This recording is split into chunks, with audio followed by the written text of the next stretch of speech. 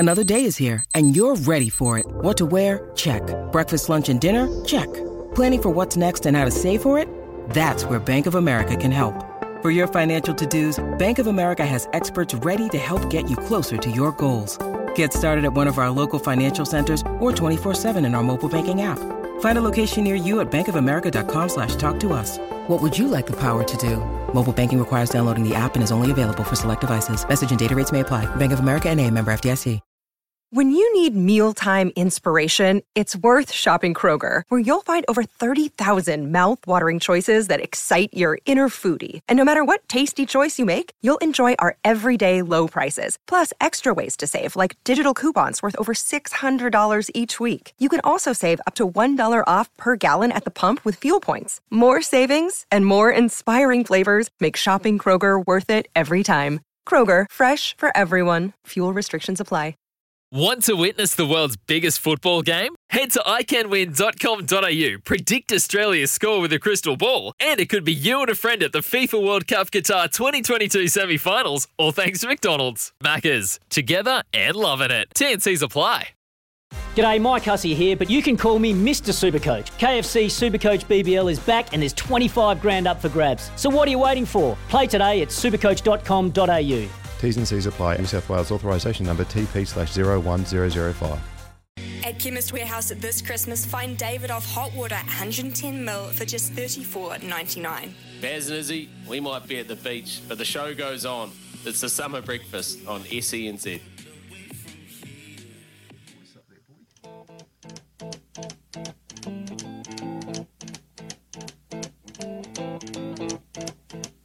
Rumors spreading round in that Texas town about the shack outside the game. And you know what I'm talking about. Just let me know if you wanna go to that home out on the range. They got a lot of nice girls.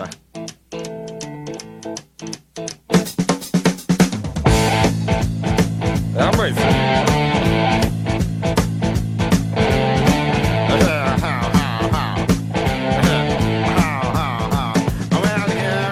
Yes, welcome to the takeover at Summer Breakfast 2021-2022. Baz is at the beach. We're still here. SENZ kicks through summer. The Cowboys are in studio. Tony Kemp, Louis Herman Watt. And we're here for the summer, this week at least, before Ricardo and Mitch McClenaghan dip their toes. Plenty of sport happening over the summer. We're not going anywhere. We've got the darts on one screen, we've got the Ashes on the other. There's so much going on. The Wellington Phoenix played and lost last night. Joseph Parker 4-1 yesterday. There's so much to get through. So yeah, SENZ, the main crew might be off, but the summer station is alive and well. Thank you for your time and welcome to the show this morning. 4 minutes past 6.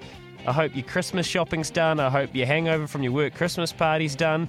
And I hope you can nestle in for a big week of sport. What do we got coming up? We got a huge show.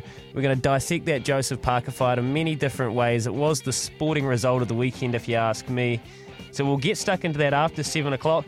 After 9 o'clock, we'll talk some boxing as well, because one of our greatest ever All Blacks, Kevi Mealamu, well, he looks in some serious nick, and he's going to get stuck into the ring. Monty Beetham's up to his old tricks training him. Jamie Richards, our preeminent and best horse trainer in New Zealand. Well, he leads the premiership, doesn't he? Second best. Good morning, Al. Jamie Richards is on not too long after 8 o'clock. We've got plenty more to go as well. Fred de Jong, some Phoenix. We'll talk some cricket. It's all here. The Cowboys are in studio. Summer Breakfast 2021. Let's rip in.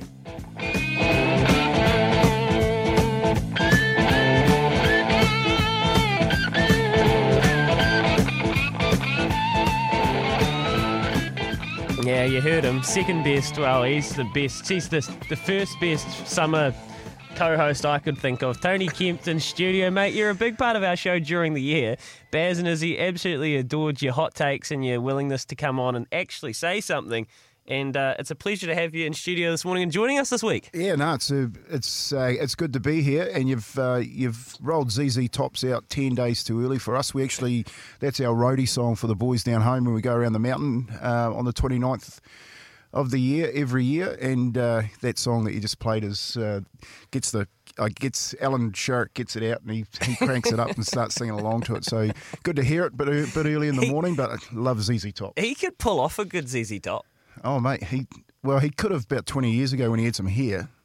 But yeah, no, he does pull off a good ZZ Tops when he starts getting into it. He doesn't mind it. Don't worry about that. Has he been at the beach? Oh, mate, I don't think so. Maybe the lake. He might be down in Christchurch. His pool, the lake he built for himself on his massive estate. Those All Blacks, they all got pools. The lads are. It was awesome. So we spoke to you on Friday, and you could have sensed that there was a bit of fizz in the air. Gee, it was a big go on Friday. It was good to have everyone here. And we got together and had a good send-off for the show. It's been interesting. I mean, just as an observationalist, Kemper, you've seen a lot of sports media come and go. SENZ, we started this year. We've had you involved with it. How do you think we've gone? Yeah, look, I like it, mate. I like it. I like that you've got sport talk on the radio. That's the main thing. And you know, when you're in your car, when you're growing up as a kid, you always had sport talk happening in the background, and Baz and Izzy know a little bit about sport too. So along with you guys that sit here, you don't really see their faces, the nerds behind the computers. But you all know, you know, I do know that the guys that are doing all the work are you guys, and Baz and Izzy, and they just take all the money and all the cream from it, mate. That's all. But great to have it back on. You know, you've got everyone in New Zealand at the moment. All the farmers are up. Yeah, Alan's at the racetrack, got sends on the radio, you know, people driving to work and being able to hear what people have got to say and have their opinions about sport. It really gets your blood going in the morning. Every red-blooded male in New Zealand loves listening to sport. Oh, fair dinkum. That's exactly right, mate. We do. It's in our DNA. No, that's good to hear, Tony, and it's great to have you here. It's a funny time of year, this one. 20th of December, so the week leading into Christmas. This year, Christmas is bang on the weekend.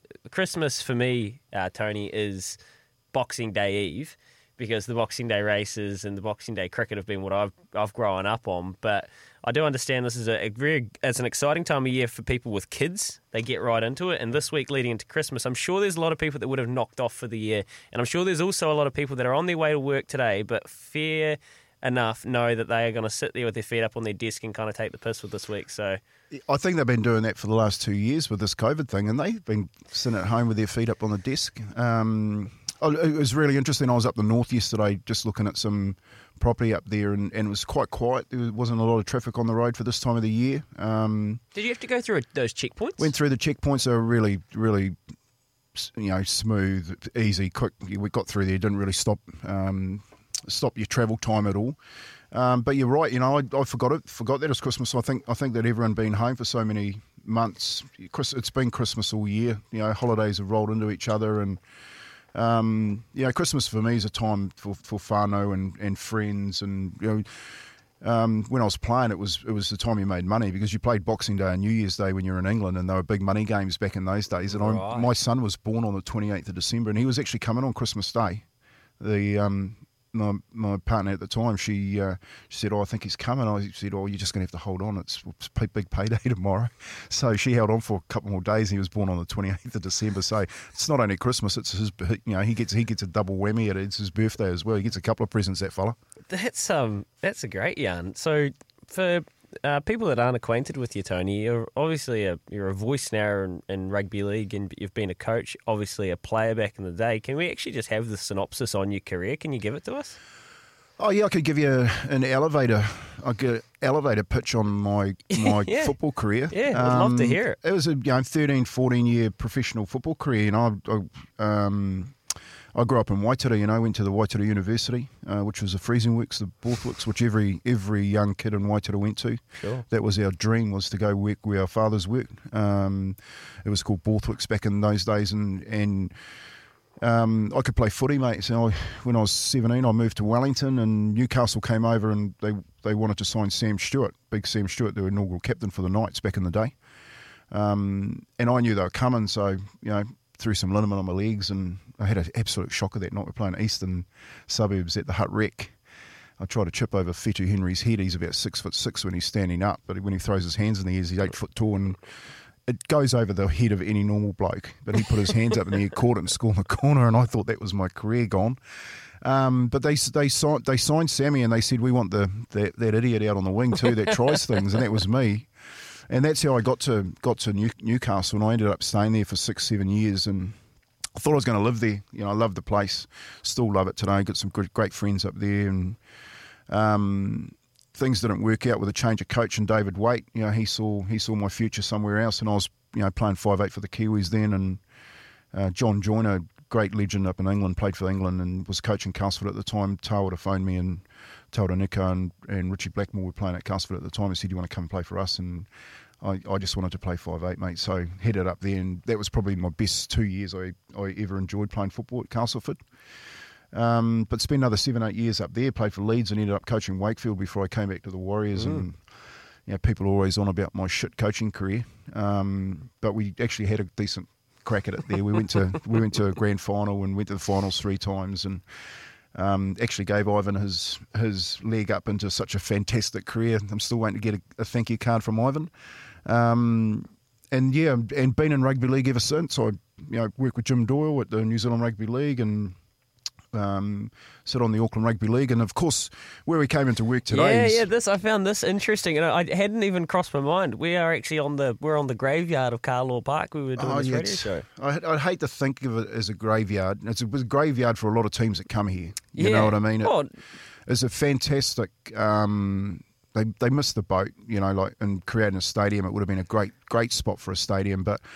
The stories you hear and the footage you can see and the books you read about it, I'd never obviously had the luck and have the privilege, but apparently spiritual, really, almost like the spiritual home. Well, they talk about the Caxton pub, where the New South Wales and Queensland buses drive past to get to the old Lang Park, Suncorp Stadium they call it these days.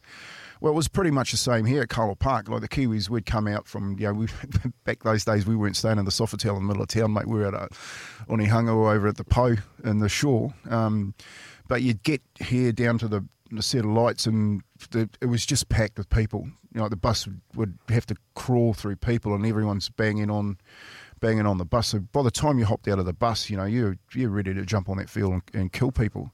And the other good thing about Carlaw Park back in those days too is you walked past the change room and the people could poke their heads in and talk to you. Right. In the window. So, the old railway stand where you went in and got changed, you were sitting down, and at half time it was pretty hard to concentrate because all the fans were going past and giving you tips on the game, throwing their heads in through there. But yeah, look, it's really, although it's sad to see it, it's actually run by the Carlaw Park Heritage Trust now, which is arguably the richest amateur organisation in the South Pacific, definitely, that look after the 30 clubs in Auckland. So although they sold the park, all these buildings and the university leases and all that go back to helping the game of rugby league in Auckland.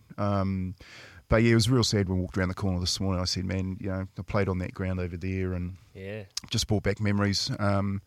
You sort of forget about it. I drive past this place quite a lot, and you sort of forget about it. But when you're walking down here, those pictures I can see in my memory about the cars on the side of the field and the 2 fields and the stands were packed, mate. And it was a lot like the English field too, Carlaw Park. They were right down on the field.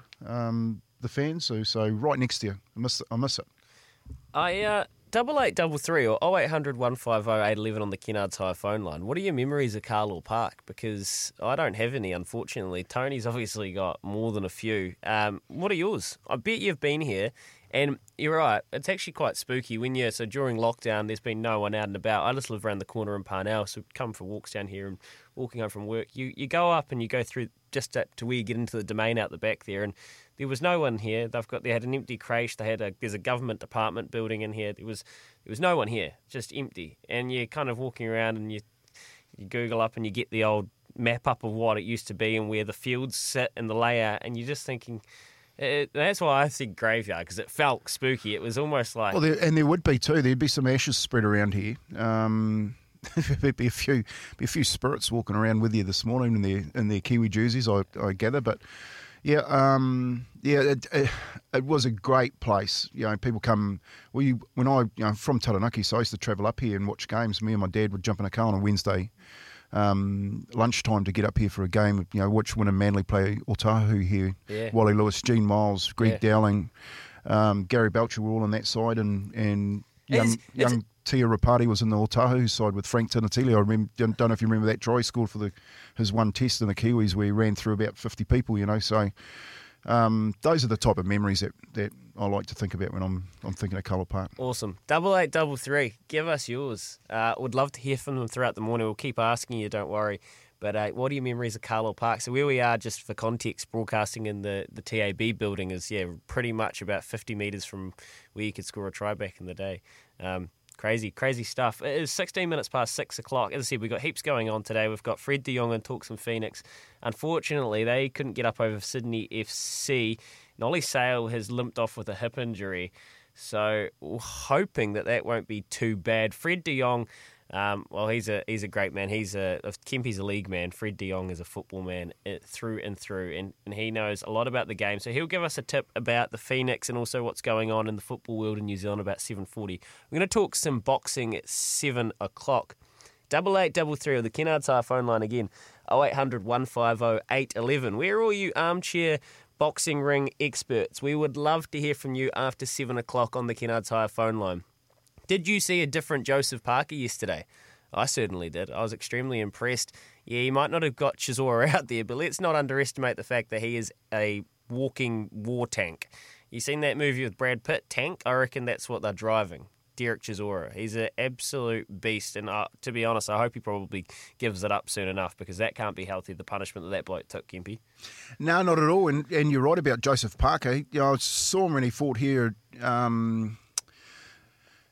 in Auckland back in the early days, and you could see that he was filling out his body. He had a lot of growing to do into that body of his, and when he went out in the ring yesterday against Chisora, he looked like he's starting to fill out. He's still pretty young for a boxer, I think. I still think he's still developing that body, but I thought he stood up, he wasn't bullied. His accuracy on his punches were fantastic. But for me, I really would like to see that killer instinct come out a little bit more on him. He won that fight. They're going on about the judges this morning. You guys would be pretty good judges too. I reckon you'd be bought off easy enough. You two, if I was in the ring, I'd be offering you a couple of paper envelopes. But maybe a couple of those judges got a couple of paper envelopes. You know what I mean? Honestly, I just like a bet slip. Just like I'm empty. I'm empty. I didn't back Seamus. Hopefully you didn't back Just Ask Me. I did back Just Ask Me. Even worse, I also saved on Tavi Mack.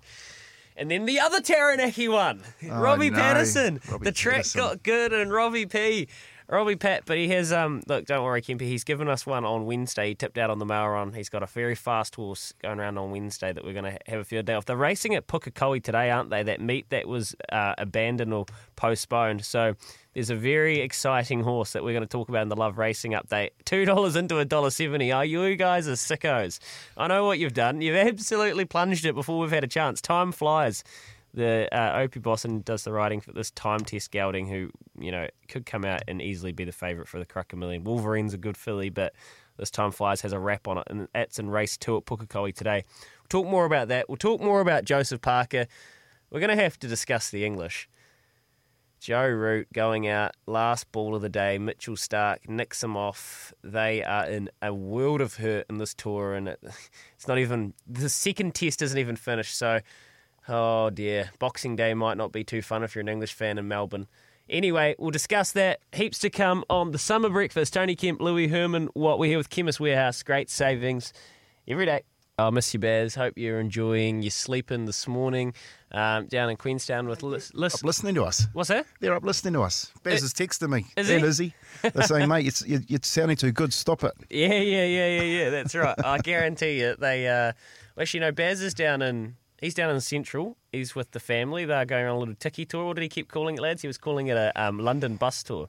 So he's going around for one of these London bus tours, jet boating, all that stuff.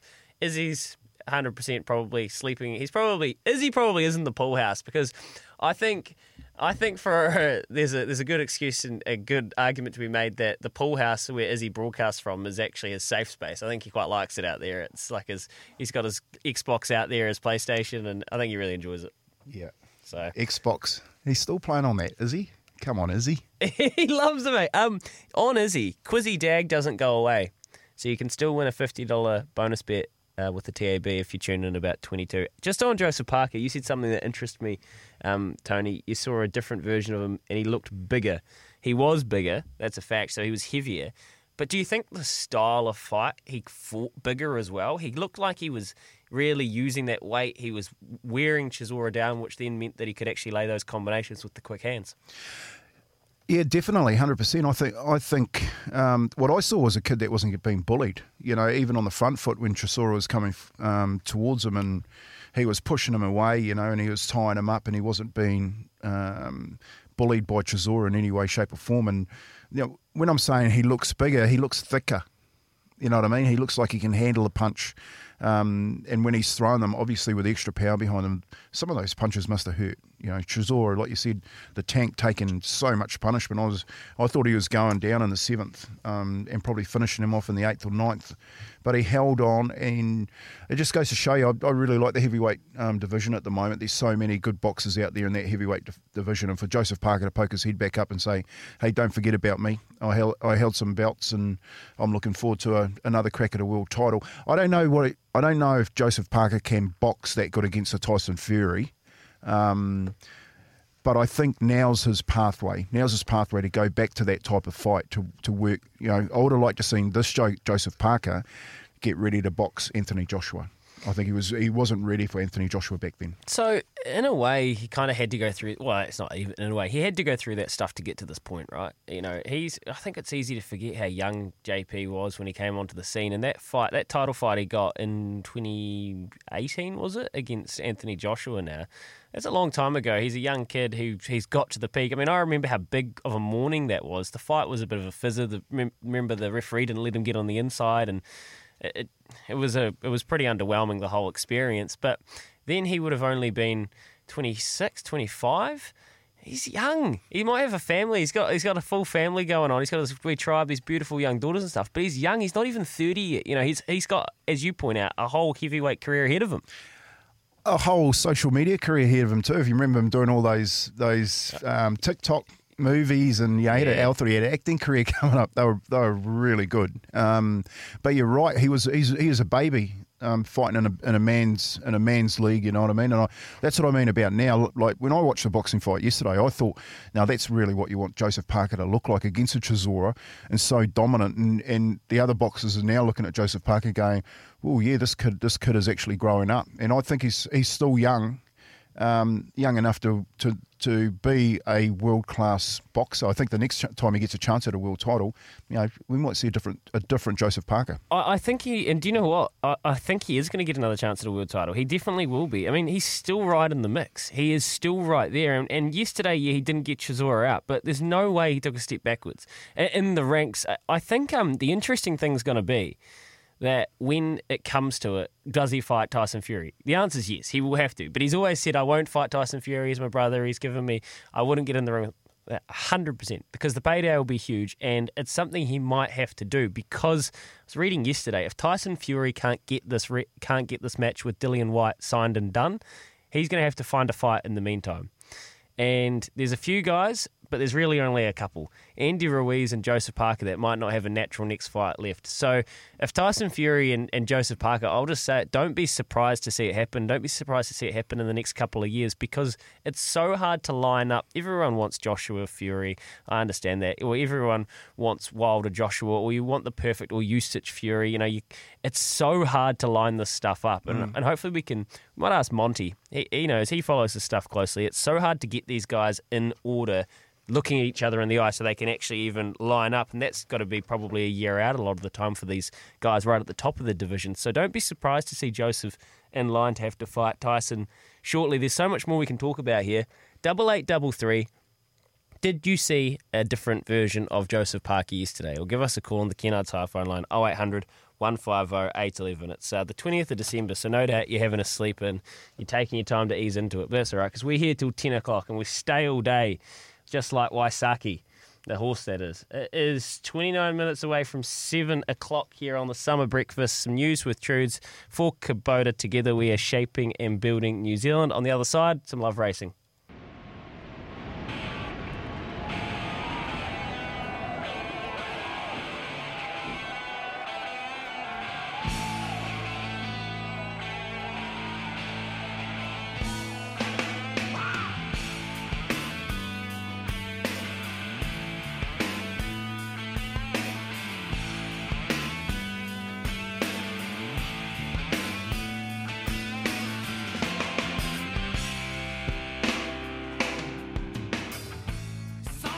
Welcome back to the Summer Breakfast. It is 6:30 in the morning on the 20th of December. Happy Christmas week. If you're a family with kids, they'll be fizzing at the bung for Santa.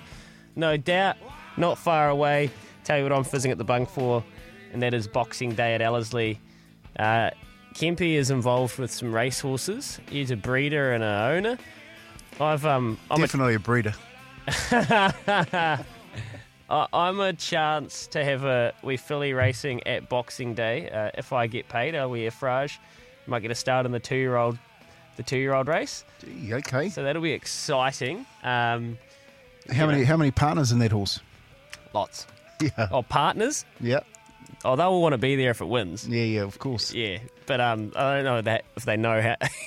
I'm sure there's a few lads in there that it might not necessarily be on the books, if you know what I mean. Yeah, of course. You know, we might have her going around. She was meant to go around at Pukekohe when it was abandoned, but yeah, that day, far too wet. So today they're racing at Pukekohe. LoveRacing.nz is your home for everything thoroughbred racing. They're running this unbelievable promotion at the moment where you could go and get involved with ownership. Thoroughbred owners, grab your mates and enter to win at loveracing.nz/share the thrill. The winning team will walk away with, get this, a 10% share in a thoroughbred racehorse purchased at Karaka 2022. Training fees covered for 2 years. Travel to Auckland for a VIP experience at the Vodafone Derby and Karaka yearling sales. It's a great prize. That is... nothing like owning a horse, right? Well, nothing owning a free horse. That's what that is. That's a great prize. Yeah. You know, you got no training bills. You got nothing there. You get 10%. You get 10% of possibly the next Karaka champion. How many do you have? Oh shit! That's a wonderful question. She's got a couple of broodmares in Ofton and Cinerama. So Cinerama will probably take over Ofton. That's what Alan's saying there. And obviously, Just Ask Me running around at the moment. We've got another good couple of young'uns coming up. So yeah. And so so you have them down in the Naki still? Oh, of course, yeah. Well, but that story, Alan Sharrock and his brother Bruce Sharrock's my best mate. So me and Bruce went to school together, played first 15 rugby, and long story short, Alan was our elder brother. And we've got about 15 really good mates down here, and most of us are chucked into a horse somewhere along the track, because Alan inherited the training from his father, Bob Sharrock, who's a bit of a legend down there in Taranaki. So it was only, myself and Craig Innes owned a horse with Alan at one stage, and Kevin Edo was thrown into a horse at one stage, and that was during the footy careers, having the odd share in a horse. But over the last sort of five to 10 years, we've sort of looked at it and gone, maybe we should have a look at this seriously. And me, Alan and Bruce are in most of those horses. And it's nice to have a couple of partners, you know what I mean? Just when Just Ask Me's running around, there's only another couple of blokes you have to talk to and go, man, we hope he goes all right today. It's real good fun. I think his strike rate at the moment, Alan, he's still up there. He's probably just in front of Jamie Richards. He doesn't race as many horses as Jamie Richards, but he's got a pretty good strike rate, Alan, at the moment. He's got the best apprentice in Hazel riding, and he's had really good apprentices. Look at Matty Cameron, Michael Walker. If anything, I tell you what Alan's given to an industry, he's given a lot of good jockeys, or competent jockeys. He's given some colour to the industry. That's what Alan gives. He's given a lot of sprays. Yeah. So you've heard about those? Oh, I think everybody's heard them. He might be in Taranaki, but you can hear them. Yeah, like he's a top bloke, Alan. He's what you see is what you get. He's the soul of the earth. But he's more like a big brother to all of us down there. He's Waitara Tutaru, they call that. That's where he's from, and he's never left it. He goes home every Friday night, and he's hanging out with the boys on a Sunday, and you go home, and he's still cooking a roast with roast spuds for you and eating jelly and ice cream. You know what I mean? It's you don't change a hell of a lot with Alan Sharrock. If you're going home, you're going home. So he's a good bloke, Alan. He's and we're having some fun this year. We've had some fun over the last few years. With Kowie was another one. And Alan's we've gone to races, in a van, about 12 of us in a camper van, and we've had some real good fun. Do you know the true story about Alan Sharrock, and I know some blokes, Boys Get Paid, Luke Kimmies and Benny Masters and those lads. So when Kawi was going round and in his heyday, that was when they were getting into racing. And yes, you would have heard the song sung at Karaka Million, There's Only One, Opie Boston, walking around, it's just Opie's world and we're all living in it. When Opie's dialed, and it does feel like that. But the original song actually was There's Only One Alan Sharrock. And that was the original, that when there was about 5 of them, these drunk guys standing at the races screaming, There's only one Alan Sharrock. And so Opie actually nicked that title off Al. So, but yeah, that'd be right too. And I'm pretty sure I was walking next to Alan that day when those boys were singing that song. But yeah, he's a prominent figure around New Zealand, Alan. No matter where he goes, he knows everybody, and he's an old soul. So he knows everybody who's taking their last breath, or the kid that's coming through 16 riding his horse for the first time. And Alan treats them all the same, mate. So, like you said, you hear it, you hear the stories, and you get what you get with Alan. He doesn't change. I'm sure he's copped you a few sprays. Oh, mate, I came home one time. I'll tell you a little story about that. I came home one time with my head up my arse, sitting in the bus. We were at a pub down in the Uranui Tavern down in Taranaki, and I was playing up a little bit. I was bigger than Ben Hur, playing in the NRL and so forth and that. And when you sit in the van, there's 15 of us. When you sit in the van, you don't ever want to get told to sit right behind the driver's seat. No. Like, you sit there, but you don't want to be told you're in that seat. Yeah. Because that's a spray seat. And he told me, you're get in that seat. That's what he said to me in the pub. And I knew straight away. I was thinking, man, I'm going to get a hiding. Because you get a hiding from that seat, And right. Blokes have copped a couple of clips around the years. So I've jumped in that seat. I'm 21 at the time. And we take off from the pub and we're heading back to New Plymouth, for a night out. And he started on me. Who do you think you are? Just that one. You heard that one before? Who do you think you are? He's given me.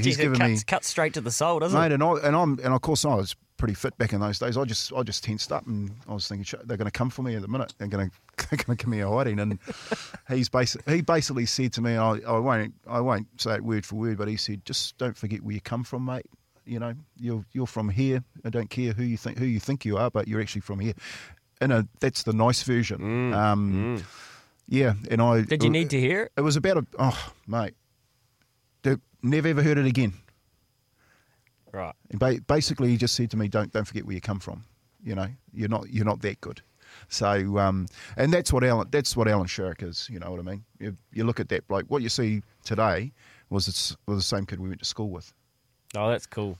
That's really cool. Well, here's a strike rate. You're right. 4.54. It's always good. He doesn't have many in the barn, but he doesn't have them in the barn unless he's got them there for a reason, right? He's got some good owners with him. He's got, as you say, long-term supporters that, as everything you've just said, will vouch for him, understand what he's about, soul to the earth. If you need Al, I bet you he's there for you.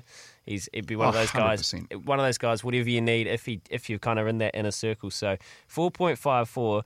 Just going through, so that's the lowest or the most efficient strike rate. I mean, no surprise to see Tony Pike 5.34 right up there as well.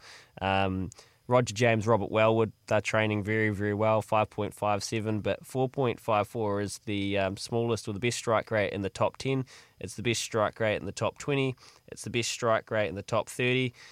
Go on until you get down very, very low with a couple of hobby trainers. So there you go. He's flying again. And it'll be interesting to see what happens with Tavi Mac and Just Ask Me. Obviously, maybe Just Ask Me's been up for a while. These summer track's probably not going to suit him? No, not at all. Yeah, so we were just unlucky. That Captain Cook got cancelled down in Wellington. It looked like the day was going to turn out just right for Just Ask Me. And it wasn't. For me, wasn't probably Hazel's best ride on the weekend. Taking him back to the inside, which probably funny old day at Awapuni. Yeah, that tight final bend. Threw a few horses out and favoured the leaders, I guess. But you look at Coventina Bay, we came around the outside and just. I thought we probably should have tracked her and followed her back into the race and given our boy a bit of a crack at it. But that's racing. You just suck it up. That's racing, Kempy. All too well. We'll talk a lot more about it throughout the morning. Pukekohe's running this afternoon, and it'll be a great meet. So I'm sure lots of people will be going along there. The day looks like it's going to be a good one in the 09. Hey, 0800 150 811. Izzy Dag's not here, but that doesn't mean Quizzy Dag gets put away. You've heard us prattling on about racing. You want to have a bet today, or you might have had a terrible weekend on the punt like myself.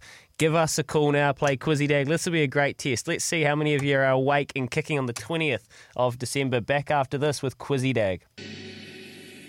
It's Quizzy Dag with Ashley and Martin. Regrow your hair. Search Ashley and Martin today.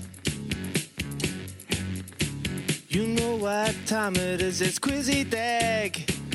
A quiz that keeps on giving like a skipper bass. Louis, Trudy, Kez and Joe not wants to brag. But good luck to our quizzies, cause this ain't in the bag. 0800 150 811 now. Give it a go. Oh, miss you, brother. Miss you, Daggy. Kempy, we got a song for us? Or? Oh, mate, 10 times better than that. Izzy, I can't wait, brother. Maybe a duet. It's Quizzy Dag time with Ashley and Martin. Let's get ripped into it. No Quizzy Dag today, but we got the Quizmaster Kempy on the line. Craig, you're up first. Are you feeling confident, bro? Oh, so.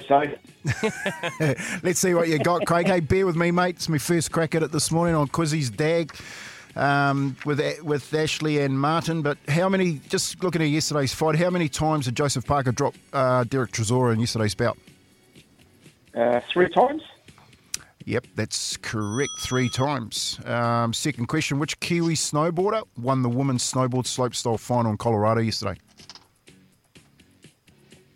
I've heard her name, I can't pronounce it. It was Sarah somebody, I think, but I'm going to have to pass, sorry. Oh, hard luck, Craig. Unlucky, mate. We're going to Callum from West Auckland. Callum, second question here. Which Kiwi... Who is it? Zoe Tadowski-Simmett. That's it. That's right. This is John, is it? That's Callum. Callum, sorry. Callum. Okay, third question. Callum, who did Izzy Dag score his first All Blacks try against, mate? His first test try. Was it Ireland? Ooh. Carl. We're going to move on here. We've got John. Hey, John, how you going, mate? Good, mate. Okay, Izzy Dag, mate. Who did he score his first All Black test try against? Oh. Sorry, mate. Going to Richie. Richie! Happy Christmas, Richie. How you doing, bro? Yeah, good yourself, Louis. Yeah, good, mate. Good, mate. I'll give Wales a go. Oh, that was my choice too, mate. Sorry, Richie. See you tomorrow, Richie. Cheers. Pistol Pete. Oh, no. Pull them out, mate. What are they? Oh, no. Are they 6-shooters, pistol? Yep. Tiny little revolver. So who did he score that first test try against, mate? Hopefully the Aussies. Oh, now we're getting warmer. I'll throw that in there. Now we're getting warmer. Do you play a bit of blues guitar, Pistol? More of a harp man, mouth harp. All right, on we go. Okay, we're off to Simon. Come on, Simon. Someone's got to get it. That was warm. We went up the meter then. Who did Izzy Dag score his first test try against? Simon, are you awake? Yep.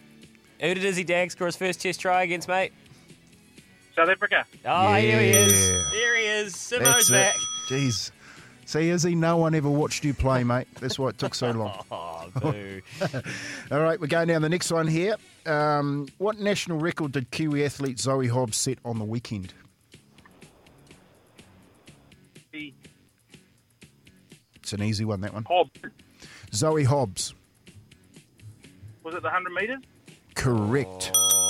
Here we go. Here's the money question. In the 1993-94 season, that great soccer player, Winton Rufer, was a top scorer in the UEFA Champions League, but what club did he play for at that time? In 93? 93-94. Jeez, don't tell me you know every club he played for. Is it a German club, is it?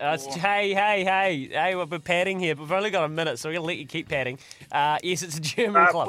Werder Bremen? You got it. There's a champ, mate. And today...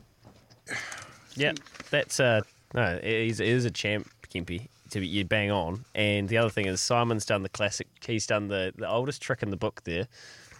German club? Wait, what year was that? Oh, sorry, it was just the phone's breaking up there.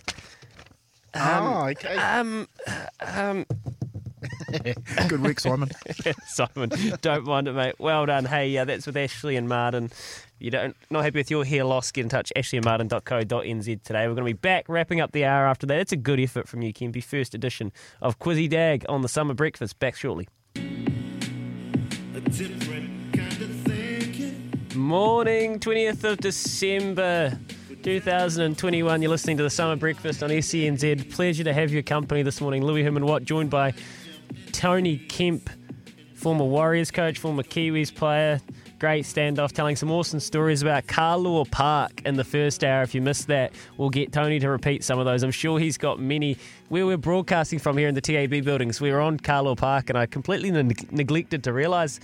Well, I knew that, but I hadn't put two and two together that when Tony walked around the corner, he was going to go, oh, that's where we are. And, I could see it, the flashbacks in his eyes. 0800 150 811. We're going to talk some boxing right about now, but 8833. Carlaw Park, your memories from this great place. No doubt you would have... Have you ever seen... Did you see Tony play here once upon a time? What's your greatest memory, your best try, the player you saw running off the back fence at Carlaw Park that is etched into your brain forever?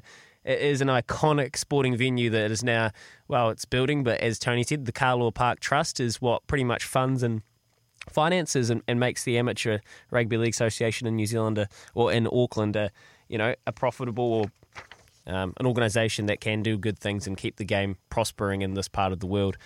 So, yeah, Carlaw Park, 8833. Or give us a call on the Kennards Hire phone line. But right now, what I want to talk about is boxing. Later on, we're going to catch up with Jamie Richards. He's moving to Hong Kong, and racing news that, well, it was quite shocking, or maybe just surprising. Or maybe neither. Maybe it was just exciting when we heard that on Friday. He's up after 8. Monty Beetham is up after 9 o'clock because Kevin Mealamu, the great All Black... Actually, maybe we should go find that interview we did with Kevin Mealamu on Breakfast a while ago and catch up, because he's doing some special stuff, and he's a great community man. He's a huge leader. And as Izzy says, the respect people have for Kevin Mealamu, it's immense. When he speaks, you listen. So we'll try and we're going to find out from Monty Beetham how he's going to go on this boxing game and what sort of thing he is going to get into, or maybe what sort of fights he's going to take. I guess that's the question for me. Who's Kevin Mealamu going to be matched up with? Monty Beetham up after 9 o'clock. Plenty more to come, including Fred de Jong at 7:40 talking some Phoenix football. But as I say, 0800 150 811. We want to talk to you about Joseph Parker and what you saw yesterday. A lot has been made of the scoring, the way that the fight was scored. Pretty surprising. I think a lot of people shocked. But as Kempy pointed out, maybe that's just what happens with boxing. You can never really be too sure. 115, 110, 115, 111, 114, 112. To me, that says if Joseph Parker didn't get those 3 knockdowns, he could have been in a lot of trouble. And in a way, these judges have actually given 5 or 6 rounds to Chisora. There was a British judge, there was an Italian judge, and there was a German judge. And some bloke with a lot of money. And, yeah, well, there you go. And some bloke with a lot of money, says Kempy. It's a little bit surprising, I think. I think he dominated the fight. This is what I saw. I saw Joseph Parker coming out, and he looked different. He looked mean, he looked focused, and he looked like he was there for a reason. And when he stepped into the ring, I really felt that Andy Lee had a connection with him. His trainer could get through to him, and I felt like he was motivated. He looked bigger to the eye. He was bigger. We knew that. Physiologically, he was bigger. He was more developed. The way he went after Chisora, he still had those fast hands, but stayed on the front foot and didn't let Chisora get a running start and coming at him like a raging bull. I thought it was really impressive. I thought he showed proactiveness. I thought he showed a lot of energy and a lot of heart. What I would say is I still saw him fall asleep for 2 rounds. And he has gone missing in fights. He's admitted that. He didn't do it for as long, and he still showed more intent while he was out there. But I just still think, and that might be something more to do with what the long-term goal is here. You know, this isn't. I'm not going to pretend like he was going to be fixed and he was going to be the world's most perfect fighter this one fight just because Andy Lee's had time with him now. Obviously, this is a journey, and that is something they will work on. So it was never going to be perfect, but I did see that, and I'm wondering if you did on 0800 150 811. Kempy, how impressed were you with what JP did? I was really impressed. I thought he had to make a statement. Been out of it for a while. His last couple of fights, not setting the world on fire, and Chisora having the question over him whether or not, Chisora would be saying, well, the judges did the same to me in the first fight. He thought he'd won that first fight, And you're talking about a fight earlier. I think there should be a trilogy. If these two boxers are going to find it hard to find a fight, I think they should get back in the ring again and sharpen Joseph up even more. Interesting. So have a trilogy, have another fight. It was a great fight yesterday. It was heavyweight. Fighting probably at its best at the moment. I love that, in Manchester you get that crowd sitting there. Imagine how hard it was for Joseph to listen to that crowd backing Chisora, and then having to make sure that he came out on top. And I think the judges are probably swayed by the home crowd. But there's no better place to box than up there in the far north of England. And Joseph Parker to me looked like he was back to world class best. Yeah. I think we might have a caller on the line. We got Adam on the line out of the UK. We do have Adam out of the line on the line out of the UK. Kempy, Adam's been tuned into the show for a long time. He told us that he was going to go up and go to the fight. Oh no, he's just dropped off, just like that. I've actually cursed him. I've sent Adam away. That's classic. That's how it works. But you're right. I think I wouldn't have expected that I would enjoy that fight as much as I did. Everything you were hearing about Derek Chisora is that he's awful to fight. It's not enjoyable for anyone. But I still think Joseph managed to actually tee off and show what he's capable of. He's always had the fastest hands in the heavyweight division, but now he's bigger.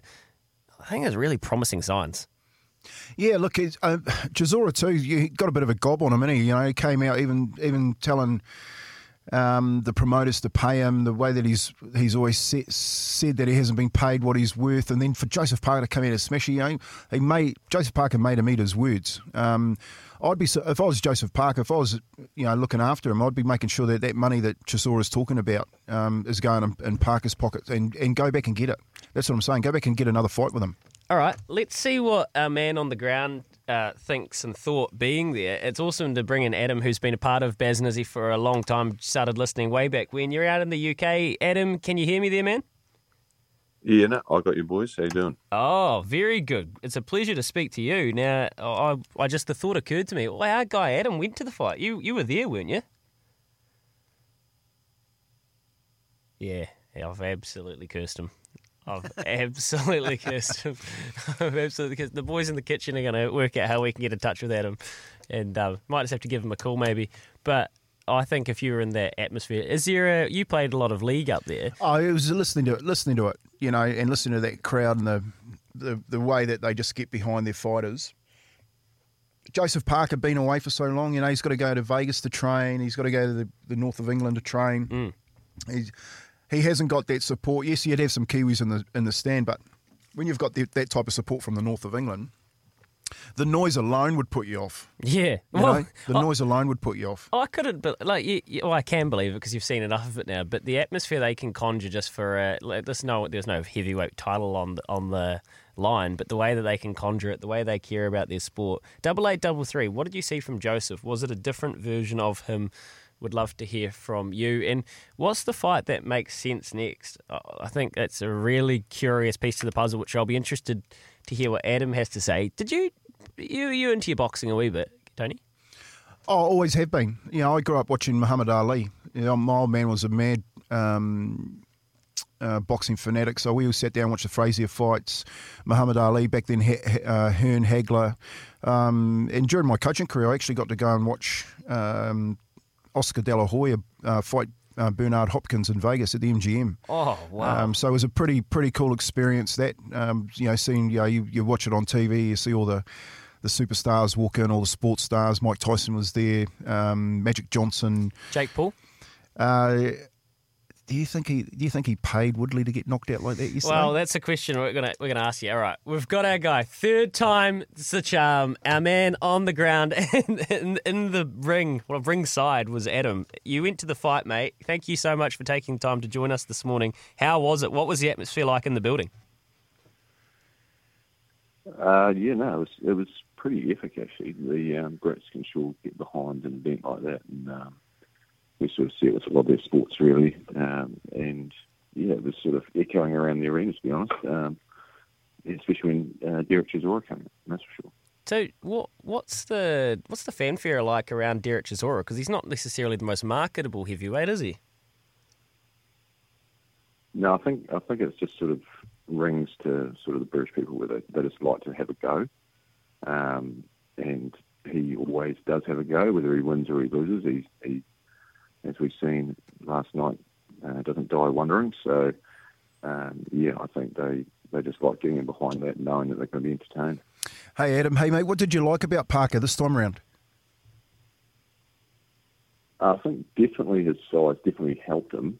At times he did look a little bit gassed through those middle rounds, but I think he probably has, to a degree, had that sort of mental lapse that sort of taught out of him over this last camp, which is another big plus for him. Also, is even though he didn't actually stop Chisora, the actual way in which he tried to sort of more methodically go about it is still a very good point for him. Not just trying to get rid of him straight out there and getting caught silly, which has been talked up in the lead up the whole way through. That's about it really, but and so he did look a lot more physically strong. So the trainer gets a big tick, obviously? Yeah, most certainly, and Andy's world-class boxer in his own right anyway, so for world champ, so he's definitely in good hands there.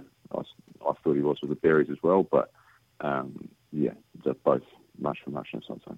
So talk to me, Adam, you follow this stuff way closer than I do, about the size and how this actually makes a difference. So he's always had lightning fast hands for a heavyweight, right, Joe? That's what everyone's always said. What does this adding the size then give him that he hasn't typically had? He might just, in being a bit bigger, being in there with the guy, sort of feel a wee bit, just a wee bit more confident in himself, where he can sort of hold him. He's not getting thrown around the ring, so to speak, as we've seen in the first fight, especially, and also that Dillian White fight earlier, sort of 2018-ish. He looked a lot stronger, that's for sure. Been to a few of the fights now, and I'd definitely say he was a lot. His confidence was showing that he was happy with the weight and he was willing to throw. Yeah. Hey, and reading the papers up there this morning, or the media afterwards, who are they pitching as the next fight? Are they talking Wilder? Are they talking anyone like that Joshua needs to go for? What are the pundits, the great people up there who follow boxing saying Parker needs to go to next? I'm not too sure. I haven't really seen too much of it as of yet. There's definitely a few options for him, which he definitely now has. Now he's got the win, but I don't think Wilder will be too much in the picture for Parker moving forwards. What is that? So that's interesting you say there are options. For me, from an outsider's perspective, it looks quite convoluted in how it would happen. I mean, what are the pennies that need to fall before, or the dominoes that need to fall before Parker's next fight is clear? Because my understanding is we're trying to work out whether Fury White is the next big fight. Yeah, so there's Fury White has been ordered, but that means absolutely nothing in boxing. So whether that comes up next for both of those guys is still up in the air. But you've still got Usyk with all the rest of the titles and Joshua to rematch. So that takes those four pretty much out of the picture. A few of the Americans like to keep to themselves, so that sort of nullifies a few of those options. So he's well ranked, so he's got a couple of chances at multiple final eliminators, which will guarantee a title shot, much like he had pre-world title shot that he had with Ruiz in Auckland 4 or 5 years ago. Yeah, so Andy Ruiz, where's he at in all of this? Is he, because he's also still well ranked, isn't he? Yeah. Andy's held some rankings just from past performances, but there is a wee bit of chat about if White doesn't fight Fury, that it'll be Fury versus Ruiz. But I think that's sort of a lot to do with sort of that American fan base. Fury fighting in America, fighting a Mexican, sort of generates a lot of popularity over there. But yeah, I think he'll probably fight another American maybe in the new year and sort of the end of the first quarter of the next year. So the fight yesterday, a different Joseph Parker we expect. You think he's going to get that title shot again like he had against Joshua?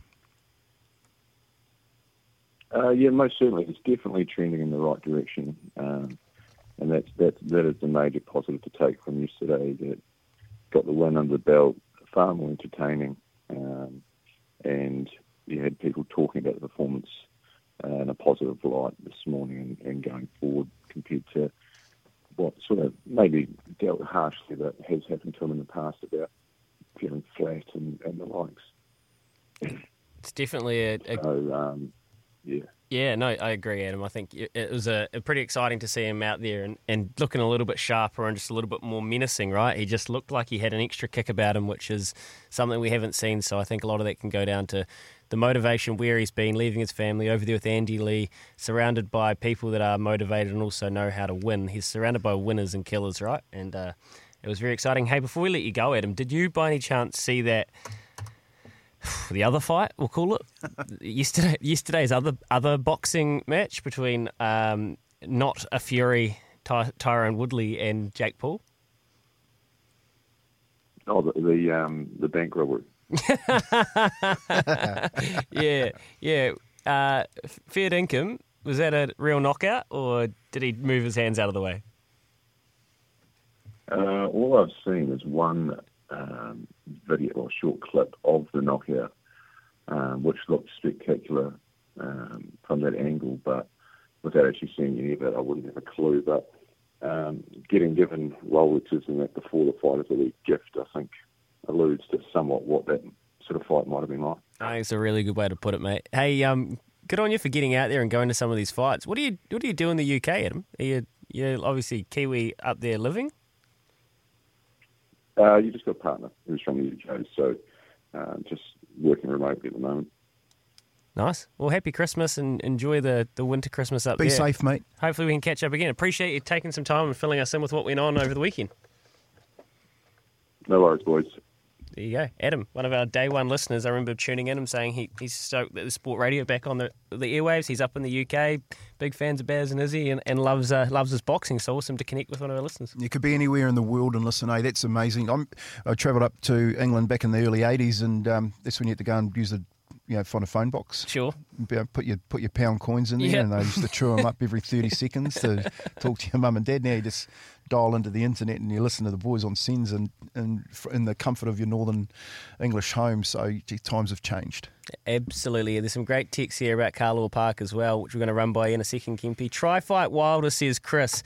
Wow, I don't know what Deontay Wilder's up to. That knockout in that last fight, I think, would have taken a lot of him out of him spiritually and physically. He looked pretty defeated at the end of that, but it's a good point. 8833, Chris, thank you for your text. Keep them coming through. Is that a different Joseph Parker? What did you see? Or 0800 150 811. Was that a new version of JP? We're going to be back, Claire, or we'll get to some of these great text messages on Carlaw Park after this. SENZ Summer Breakfast, Louis Humwat, joined by Tony Kemp, great league identity, of course, here for the week, and we're loving it. It's 26 minutes past 7. You've got messages on Joseph Parker, send them through, 8833 or 0800 150 811 is the Kennards Hire phone line. But we started off talking about Carlaw Park, Kempy, because, well, it's kind of where we are today, and Craig's come through on the text line there. Do you want to read that? Yeah, Craig's come through just basically talking about the 70s and 80s and coming down to Carlaw Park to watch club footy.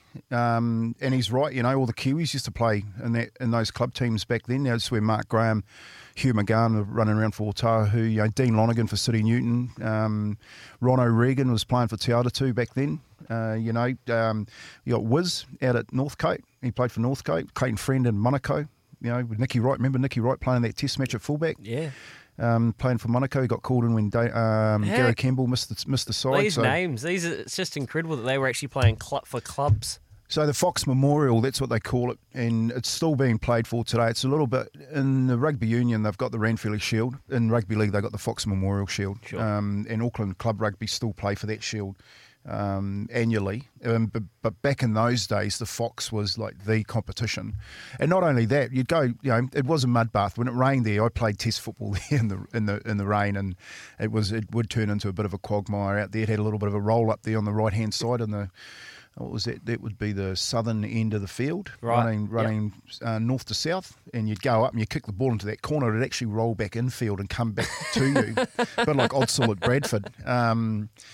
And the scoreboard, the guys used to go up there, they're drinking Lion Red up there, putting the score up on the big scoreboard. And like I said, me and my dad, we used to travel all the way up from Taranaki to watch that football, club football. We'd call in, you'd come here, the grandstands would be packed. But you'd come here because all the Kiwis were playing in those club sides. Great players running around right throughout the competition here. And Dean Bell, Clayton Friend in the same team with Monaco. Dave Watson, remember Dave Watson played the Kiwis? So Dave Watson, me and him grew up together. We're both from Waitara. We played the Kiwis together. Who would have thought the coach was Howie Tamara? He was from Waitara. Me and Dave Watson, there's three of us in the Kiwi team at the time. But Davey came up here, and of course he loved Monaco, and he ended up playing with Clayton and the likes at Monaco for many years before he kicked on his football career. Went over to Bradford, ended up at Cronulla and the Gold Coast Titans. So, the breeding grounds back then, Craig, you racked up the memory then, the memory banks. Of course, the Ropati brothers. Yeah. Like that game when we came to watch when a Manly play Otahu, this Tia Ropati was a 17-year-old, carved them up that night. I remember watching him going, man, I would have been 14 or 15 at the time and going, man, that guy's only a couple of years younger than me. And it was just so happened that both of us were in the Kiwi team together playing against those guys, Wally Lewis and all them in the days. And there's a number of them, about 400 Ropattis playing rugby league for the Fox back then. Well, essentially what you're painting the picture of is this league community which just was full with icons. We didn't probably understand at the time that we wouldn't be here in 20, 30 years' time where these names aren't necessarily just community members. Like the professionalism of sport and rugby league especially is something I want to ask you about, because it completely changed the landscape of the picture you've just painted in Carlaw Park, which is literally about 100 metres from where we're broadcasting from now. So, Craig, awesome message. Shane sent us another one. We're going to get to that after the news, Kempy. You've got me going. Yeah, I love that, mate. 8833. Old leagueies, you league fans, send us a message. What are your memories of Carlaw Park or this era of rugby league? Even better, give us a call. 0800 150 811. Would love to hear from you. Right now, we're going to head off to the news with Trudy for Kubota. Together, we are shaping and building New Zealand. Fred de Jong's coming up this hour as well, but plenty more on Carlaw Park and that era of, awesome rugby league memories. Send us a message.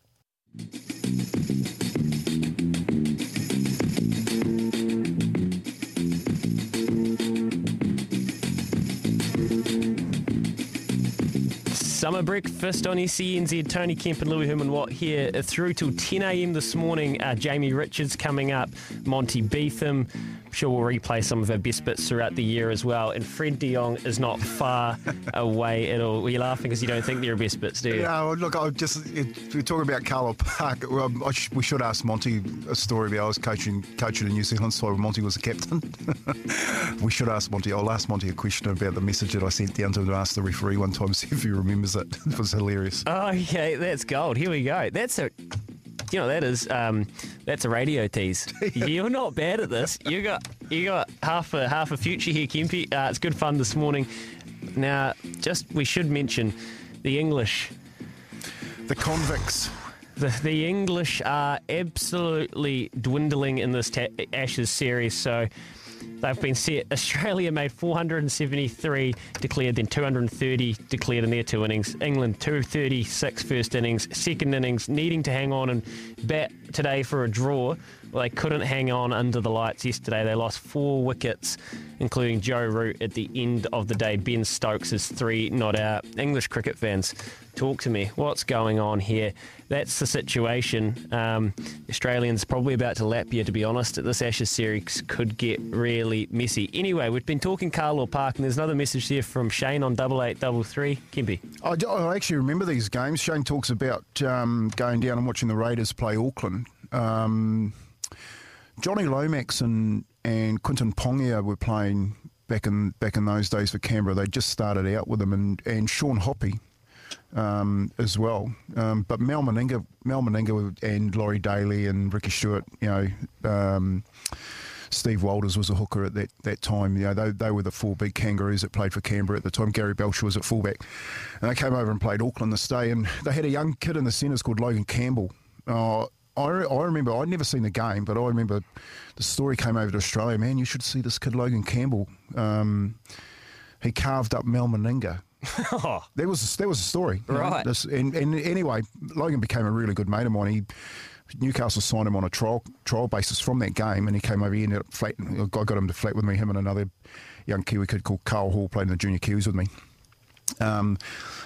But that was the story that came over. Only this year, I actually tracked that game down and watched the first half of it. And Logan scored this try against Canberra on that day that they're talking about here, Shane's talking about. And he did. He carved them up. I could see why the rumour mill that Logan Campbell, this was the next best centre. Now, of course, I played centre. You see, I played centre at Newcastle at the time. I was thinking, who's this young buck coming through? Thinking he's going to take my jersey. You know what I mean? But he when I had a decent career, Logan played for London and ended up at Hull. But that game there, Auckland actually beat Canberra that day. But it was a trial, mate. Trials are trials. And teams get beaten in trials. They're not actually the games that you're really worried about. But the other one... Listening to SENZ this morning. It is 20th of December. It's Christmas week. People are fired up, of course, knocking off work, but we're still here. Tony Kemp, Louis Herman Watt, and we'll be here all week bringing you the latest in sport. It was a busy weekend for lots of Kiwis in action across the ditch around the world. Unfortunately for the Wellington Phoenix, they fell to a defeat in Sydney. Couldn't get it done. A season that's probably started with not the amount of gusto they would have been hoping. A man who always has gusto, whether it's Sky Sport or wherever he's playing his trade, is Fred de Jong. He joins us now. Morning, Fred. Great to have you on the program. Yeah, morning, mate. Morning. It's a bit of a late night, actually, because watching 2 games of football after a dinner. So, but yeah, disappointing evening, to be honest. Yeah, well, I mean, that's the overwhelming feeling for me, waking up and checking the score this morning. The highlights are actually just popping up now.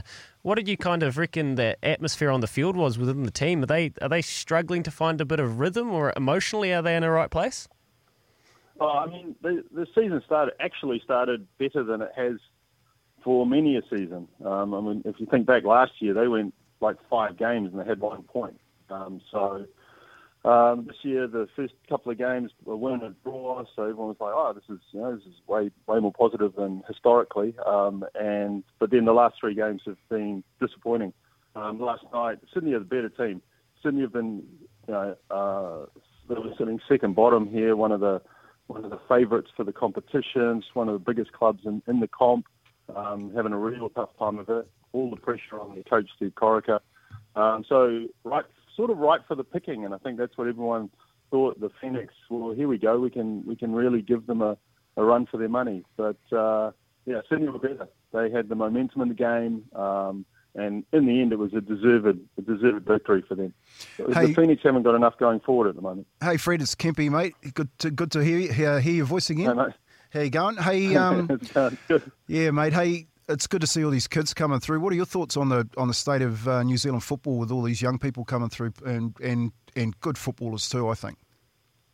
Yeah, I mean, well, that's if you looked at the game last night. I mean, you're right. The state of the youth in the All Whites and the Olympic team that did so well on the men's side at the Olympics. So you look across the board, and there's some very good young players around.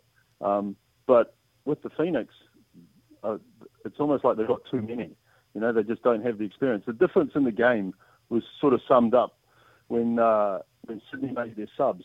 It was about 70 minutes into the game, and it was 2-0. So they bring on Ninkovic, Bobo, and Ryan Grant, who are three of the best players going around the league over the last 3 or 4 years. And then the Phoenix bring on Pennington and Old, who are 2 really young guys to try and change the game. And that just sums up where the Phoenix are right now. They need to. They haven't replaced the players that they lost last year. You know, they lost Stephen Taylor, Toma Henhead, Ulysses Davila, Gary Hooper's gone off back to England for a bit. They need to replace the experience and the quality of those players. Otherwise, it'll be a pretty tough season. And I suppose you can't underestimate being away from home, and kind of these young guys aren't necessarily the most experienced professionals, are they? So there's the on-the-field experience, but then there's the experience of being a professional athlete, which I'm sure they're kind of learning on the fly. How's Ufuk Talay resonating with them, do you think? Is he still the right... Well, I don't want to say he's the right man, because of course he is. He's the coach. But is he, I guess, connecting with this really young kind of New Zealand-based squad? Yeah, I love it. I mean, Ufuk Talay is a very, very good coach. He plays a very good system of football. The Phoenix can hold on to the ball. They can pass the ball around, keep possession, and the movement in the defensive and the midfield area is very good. They're just light up front, and they don't get enough. For me, they don't get enough out of their midfielders. So, I mean, it is for some people. I think for some people it would be incredibly difficult being stuck over in Australia and not being, connected to your family or your friends and that. I think for some players it would be really hard. For others, I think it would be a ball. It would be an absolute hoot. You'd be over there. You're in Australia. You're just playing football. It's you're young. You're single. It would be awesome. There's a great song too. Young friend. Did it as a young guy, and it was brilliant. I had a few years in Sydney, and it was just playing football and working as well. But it was awesome. Yeah, in the summer, the beaches and everything, and so it was good. I agree with you. What a better way to spend some time playing football and in some sun in the summer in Sydney. Hey Fred, what names on the lips on everyone's lips in the soccer fraternity? What is it? A young person coming up or someone who's currently that really I guess is going to be a shining light for New Zealand in years to come? Who is that kid? Right across the spectrum, you'd probably think someone like Joe Bell. I think if you're looking at the top levels, obviously there's Chris Wood who's doing it in the Premier League, where he's just having an unbelievable run in the Premier League in a team that isn't doing so well in Burnley. Joe Bell playing in Norway, top level of Norway, one of the best players in the Norwegian League, and everyone's expecting him to end up in a much better league in Europe. So he would be, he's a very calm midfield player. He's probably the guy that Danny Hayes circled and going, okay, he's one that we really have to look after and try and help along the way and try and get into the best environment that we can. So but there's a few others, Callum McCallum doing okay. Elijah Just are doing. There's a lot of players over in Europe who are doing good things at the moment, and that's what makes it so exciting. And the All Whites will play a couple of games in the January FIFA window against Asian opposition. They've got a game against Uzbekistan. So it'll be exciting, and then they roll into World Cup qualification for the World Cup at the end of next year in November in Qatar. And if we can qualify for that, boy, that'll be some event. Yeah, and that qualification just makes perfect sense, doesn't it, Fred? I won't get you going on that because we've got a lot of summer programming to fill, so that's one for another day, I reckon. Can I just get you out on this? Can I just get you out on this, Fred? So you talk about these European leagues and Joe Bell and trying to progress through. Where's the A-League at? And you're kind of honest, giving me your honest assessment. Where's the A-League at? Is it, from 10 years ago where they would have hoped the league could get to as far as a standard and the draw card of players they can get out, where are we at now? I think over the last few years, it's because of the quality of some of the imports, I think it's dropped. I think there was a period a few years ago where, it was attracting some decent high-level imports, and then over the last 2 or 3 years, it's gone very young, and probably it needs to it needs more investment, and that's what they've just got.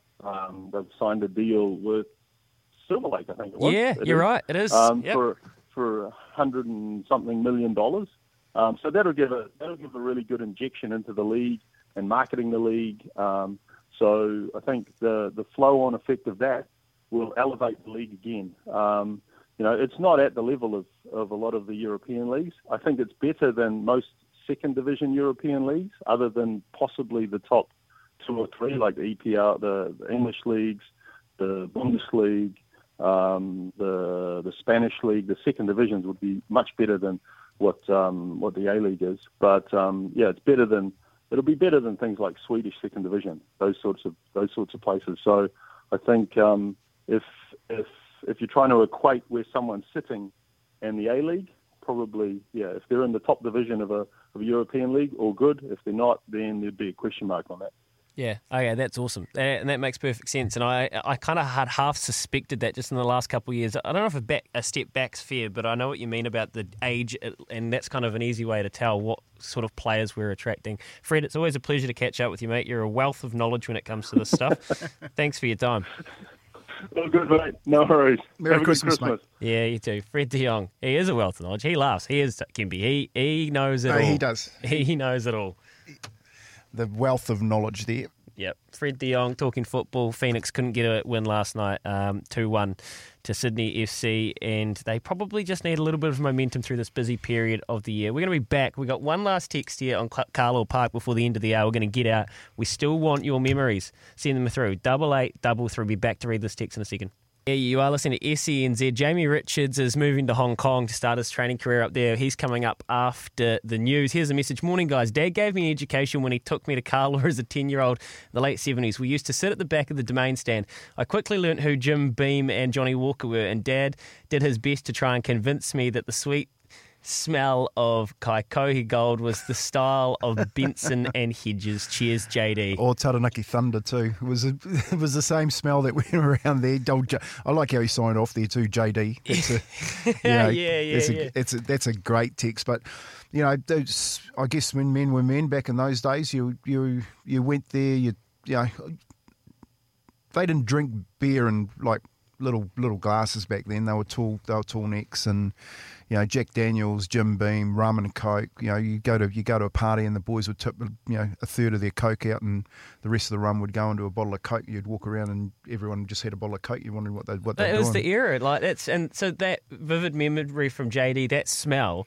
I mean, it's the same. Whatever stadium you grew up on, for me, it was Jade Stadium down home. The early days of your first days going to sporting events, whether it was to watch Nathan Astle, Brendan McCullum, whoever it was, Reuben Thorne down there. You know what that smell is. That's such a vivid text from JD, and I appreciate it. What are your memories of Carlisle Park? Keep them coming through, 8833. And if anybody's got any photos of the old Carlisle Park, send them through to us on Twitter. We want to get them up. Harrison sent through an awesome message on Joseph Parker. We'll get to in the next hour. He looked like a different fighter to me and to Kempy as well. Give us your thoughts. 0800 150 811. Did he look different to you? Jamie Richards is coming up talking his move to Hong Kong. Right now we're off to get another McCafe coffee. It's the news with Trudy for Kubota. Together we are shaping and building New Zealand.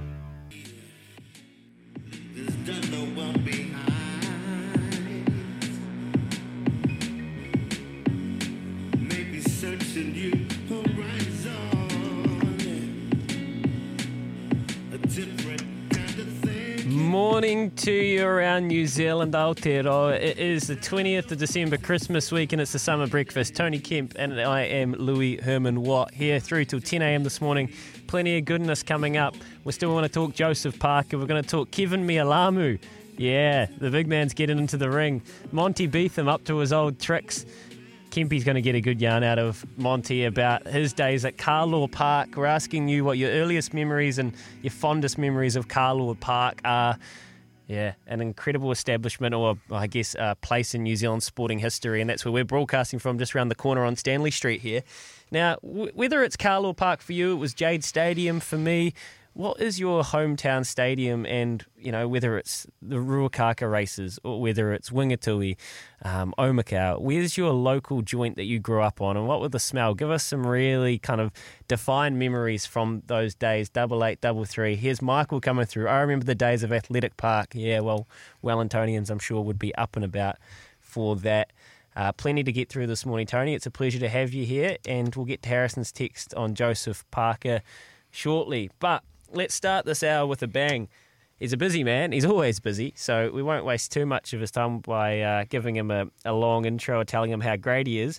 Jamie Richards, though, he's trained premierships for fun. He's done such a good job with Te Ako Racing, but also building the profile of the sport. Ultimate professional, a really talented young person in not just New Zealand racing, but New Zealand sport. And on Friday, the news came out that he is off to Hong Kong. He's been granted a training licence up there, which is one of the holy grails for ambitious young trainers or any trainers in the world. He's off to Hong Kong next year. We're coming towards the end of this year, and he's joined us on this program this morning. Morning, Jamie. How you doing, man? Good, Louis. How's things? Yeah, I'm good. How was your weekend? Did you get some relaxing, recreational time after your big announcement on Friday? Oh, no, not really. Pretty full-on weekend, getting back to everybody. Lots of calls and texts and emails. Everything sort of, wishing you well and congratulations. So, no, it's all out now. It's been secret for a little while, so glad that the news out and looking forward to the challenge. How do you go holding a secret? Are you because you're a pretty sensible bloke. Did you struggle to keep it from people? Was it tough, kind of knowing that you have this huge life move and decision coming up, and you not really be able to talk about it too openly? Yeah, it was a bit of a challenge, but basically, the Hong Kong Jockey Club said, if it gets out before we announce it, then we'll just, pretty much say that we've got no idea what's going on. So standard media talk. Yeah, so no, it has been a challenge, but glad that it's out now, and it just makes things a lot easier as you look forward to the future. Hey, Jamie, it's Kempy here, mate. They got a saying in Taranaki. It's called teletext, telegram, or tell Alan. And then there's no secrets, mate. You probably heard that one down there, haven't you? Yeah, I think I might have. Hey, mate, so tell us, how does it go? Do you go up there and you walk into a organised group of multi-billionaires racing racehorses, or just tell us a little bit of how it works up there? The biggest thing for me is that we won't be able to take any ownership from New Zealand. Everybody that races a horse in Hong Kong is granted a permit from the Hong Kong Jockey Club, and to be granted a permit, you have to be a member of the Jockey Club. So it's quite a sort of prestigious club, I guess. There's a lot of very wealthy members, but it'll be about starting new relationships and meeting new people, and importantly, trying to get some high quality horses in the stables. So it's a completely different way of doing things than down here. The vetting, in terms of vetting the horses, is very stringent to get into racing in Hong Kong, because they do race on quite firm tracks. So they need to be, good, correct horses with, good vet reports. So it's going to be completely different, but it's going to be a good challenge, and certainly something that we're really looking forward to. How honest are you being with yourself about the size of the challenge that it's going to be? It's not going to be easy, but is there any nerves or too much to deal with before then? Oh, certainly, pretty nervous. I don't know whether to be excited or scared or sad or somewhere in between all of those sorts of emotions. But basically, though, it's an opportunity to earn a lot of money and set ourselves up for the future. So, the stake money in New Zealand isn't great. If you were to say that the minimum stake in New Zealand is probably 10 or 12,000, well, it's probably 10 times that. In Hong Kong. So that's the reality of it, and we want to get up there and enjoy the challenge, but also plan for the future as well, and hopefully set ourselves up. We'll circle back to Danielle, and I know she'll be you'll be hoping she'll be part of that future as well with you in Hong Kong. But I know you're really close to your family, Jamie, and I know they've had a huge input in the man you are, but also the trainer you are, with your dad there being such a hand, and Libby as well, and your mum Leanne. Is there any chance they come up, or what's the deal there? No, they can't come up, unfortunately, but they can certainly come up for a visit. There's pretty strict protocols around who's employed and how they're employed, and mainly the staff will be, Chinese. There may be a couple of expats floating around, but the main bulk of the staff will be Chinese, and we'll have to work closely with an assistant trainer. I think that's going to be a really important part of it, to get a good assistant trainer, and we'll start interviewing and stuff when we get up there. So hopefully it all sort of fits in together quite well. But we've got, plenty of people on the team there that have got lots of experience in Hong Kong, whether it be, Danny Rolson from New Zealand Bloodstock or Andy Williams. There's a lot of, different people that we can bounce ideas off, and looking forward to going through that process. Well, if the money's right, mate, you're looking for a leading hand, I'll send you my email address. You can throw it that way, as you're talking all money and dollars up there. Hey, but a question closer to home, Jamie. What do you think the one thing the industry needs to do to protect the integrity of our trainers and our people that work in the industry down here? If the stakes are so low, what does New Zealand racing have to do so we don't lose the likes of you to Hong Kong and the Chris Wallers to Australia? The prize money drives everything. Prize money drives new investment, drives ownership opportunities. So that's where the bulk of it's got to come from, and that's got to be led, from the industry to show that we're doing the right thing, producing the right product, increasing wagering. But ultimately, there's got to be some government input as well. And I think that's where Australia is extremely lucky that. They've got the backing of not only the sort of national government, but also the state governments and New South Wales and Victoria, and this massive sort of tussle, I guess, to be the leading state where prize money is. And it's been, incredible for the industry that they've had those sort of guys going toe-to-toe and announcing prize money increases all over the show. So, there's a mixture of things, but...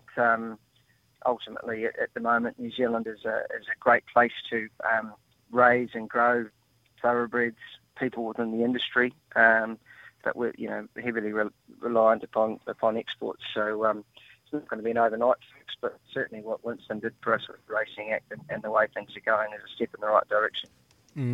Yeah, you're right. It's not an overnight fix, and one day you'll be able to come home with your pockets full and help us out and sort it all out. Talk to me about what's going to happen with your partner, Danielle Johnson. She's, and this could be a question for her, you might tell us to go and ask her, and that's fair enough, but she's going to be heading with you as far as I can tell. She's a prominent and a very, very competent jockey in the, leading the premiership or right there in the mix. So she's going to head up, and will she be part of the business, or, is she going to, is there an avenue here for her to kind of get in and do some work, or what's that situation looking like? Not really sure at this stage, Louis. Like, she's certainly going to come up and at a stage it'll just be as my partner, and we'll, just make a good go of it up there. There's been no mention of her riding or anything like that at this stage. So, there's not really too much to discuss there. We're just looking forward to the challenge, and hopefully it all goes well and we can have a bit of luck and train some nice horses. Yep, fair enough. Now, one thing I would be curious to know is Te Akau has obviously been a huge part of your life, and you've had some amazing horses that David's purchased, and I'm sure they've been supportive during this process, and they're getting Mark Walker back, who I know has been a mentor to you. So that side of things about how it's all played out, you've been happy and felt supported along the way? Absolutely, yep. And it hasn't been, I guess, an easy process. We've been sort of working on how do we get the best situation for everybody concerned, and mainly the owners of all the horses here who have invested so much money with us. And I think that the way that it's worked out, to be fair to everybody, it's just been perfect, really. We couldn't have asked for much more with Mark coming home and Donna taking over the reins in Singapore. So it's been quite a drawn-out sort of process with the Hong Kong Jockey Club. So it's, there's been plenty of work involved, but everything's fallen into place, right when it's needed to, I think. How does the process work? Do you know when you're going and like your living situation and that sort of thing? Is there a lot of support from the Hong Kong Jockey Club as far as the operational side of you actually getting there? Yeah. So all of that will become a lot clearer, I guess, in the next couple of weeks. Everything's sort of been under pretty tight wraps. But now that it's out in the open, I think things will start to become a bit more, a bit clearer. So there's, we'll live in an apartment that's on the race course where most of the jockeys and trainers live at Sha Tin, and how we go about sourcing horses and doing all of that sort of stuff will become a lot clearer in the next couple of months as well. So it's going to be a challenge. There's going to be a lot of changes, but it's something that we're looking forward to. One thing that we just had a question come through from a listener on the West Coast, and they wanted to know, will you be running sort of updates on how you're going? And I'm sure you're a younger guy who's pretty competent on social media and that sort of thing. People will be able to follow along with what you're doing? Yep, they will, and we'll certainly see how all of that plays out. I think we're going to have to be active on the social media platforms to encourage new Chinese clients as well. So it'll be an opportunity for everybody to be kept up to date. And, it's very easy to do that. Now through social media, probably easier than it has been in years gone by. So we'll certainly be keeping in touch with home, and you never forget where you come from. Is there a chance that we see the Karaka Million 2-year-old winner step out today, Jamie? $1.50, time flies, has been crunched in. Are we good to go today? A couple of false starts so far with the time test gelding. Yeah, happy with him. Work's been good. He's ready to go. He's drawn well.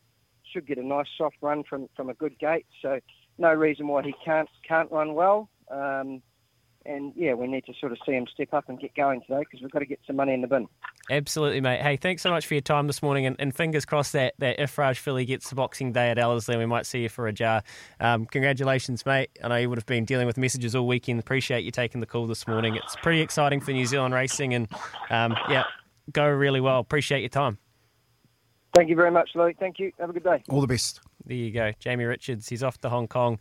Busy people, these horse trainers, and that's pretty exciting. I'm pretty proud, to be honest, Tony, because he's a young guy who's come up through racing. He's got a good family around him. He's had good horses to train, but always been ambitious. And I think the fact that the Hong Kong Jockey Club has actually reached out to a young New Zealand trainer says a lot about the industry, not just the horse exports we're growing, but the people that we are grooming and kind of making as an industry. Yeah, our stake money might not be high, and you might listen to some things Jamie said there and say, it's quite concerning that he feels like this is what he has to do to set his future up. But for me, I'd look at the glass half full side of it, that we've produced someone that's capable of training in one of the most famous parts of the world. There's a lot of pressure. You don't just get an invite not just anyone gets an invite. I'm really proud, and I'm pretty excited, to be honest. Well, he gets a stake, doesn't he, in the wins. I think if you listen to the conversation, he's talking about the stakes that have been paid here in New Zealand, and obviously he's getting a few winners, but he's getting a very small amount of money on the back end of it, because that's how he's getting paid, apart from the training fee. So, he's, 10, 11, 12 times the money in one race. He's got to go and get one winner a day to pay what he's had to probably get in 3 or 4 race meets here in New Zealand. So you can hear the ambition in his voice, and I think they've done their homework and said, well, where is the next Chris Waller? Wow. You know what I mean? Where is Jamie Richards steps up and he does this for us, and he said it 2 or 3 times in there. It's all about my future. We set ourselves up for the future. That's why him and Danielle are going up there. So all the best to him, mate. You take a challenge. He wants it. The big city, big bright lights. It's not going to be easy. The thing I like about him too is that he's current. He talks about social media. I've watched him when he's. I've got a couple of mates that own horses with him, and they show me. He gives an update on what the horse is doing. Just like when you asked there about that 2-year-old that's running around today, it sounded like I was watching one of his videos. It's exactly. He gives you the correct update. It's on the money. It's current, and he uses all the current platforms. And you've got a trainer here that's if you want to bring people into the game, you've got to put your face out in front of them. They've got to see you every day. So just to make it really clear for anyone listening, so Jamie Richards, he works for Tiako, which is run and owned by David Ellis, Karen Fenton Ellis, DC. They've got a great support network. They have these beautiful horses you'd see in the tangerine, those kind of orange and bluey silks. Jamie Richards is their head trainer. Previously, Mark Walker, who has been up in Singapore, has been their head trainer. He's one of the finest judges of juvenile horses, of yearlings. He's an unbelievable, astute trainer. He's kind of got it all in his gut and in his head. He knows what's going on. He's coming back to New Zealand to take up the operation. So the probables, the time flies, these horses that are trained by Tiako's operation will stay here. Jamie made that very clear. You can't take any New Zealand horses up there. To train a horse or to have a horse in Hong Kong, you have to be a licensed owner, which I believe you can only do if you're from the region. So Mark comes back. I will be interested to see what Te Akao's stable does as far as performance. There's a chance that it just stays exactly the same. It might get better. It might slightly get worse. But the horse flesh stays in New Zealand. Mark Walker is an extremely competent and one of our greatest trainers. He's coming back. Donna Logan, another good New Zealander. She takes over the operation in Singapore where Mark Walker's been. So the moral of the story is the owners get looked after. They're not losing any horse IQ. Jamie Richards, one thing he said that I picked up is an assistant trainer is going to be key. He speaks about people as though he understands he can't do everything himself, and what he will try and do is if he can gain a percentage here or two or get a little bit ahead with who he's using and the people he's surrounding himself with, he will do that. So he's not going to try and go up there and be a hero, Kempy, which I love. No, he's building a team. You know, I like talking to Alan all the time about racehorses. Is like talking to a coach with a team of players, and you know, Tavi Frodo's this little halfback, but he's got a heart of gold, and he's just going to try, you know, run like a wing every day. And the way that they train, the way that they prepare, it's just not up to them. They've got a stable of people around them that make the whole operation work, and he's made that nice and clear there, Jamie, that it's all about the people that he can encourage to come and help him win up there. But I think one of the things that he made really clear was that they've come to him and they've got a setup, you know, and he's really confident that he's going to go up there and he's going to give it a decent crack, and he's been given that opportunity to do that. So, you know, what is he, 33? Thereabouts. 33, 34, you know, what a fantastic opportunity. You know, let's say he goes up there for 10 years, he's come back, he's set for life. You know, he's going to walk straight back into the top job here. But the interesting question is, like, how do you stop New Zealand trainers from doing that? Because you really want some of the best ones to stay here, don't you? We've got all these race courses around New Zealand. We've got these small. You know, it's almost like how do we keep our top league talent not going over to play for Australian clubs? And it's a question about where New Zealand's sport professionalism, how much money we can offer across different codes, and we can't hang. We can't compete necessarily when it comes to the finance, the opportunities, the marketing, the brand endorsements you get.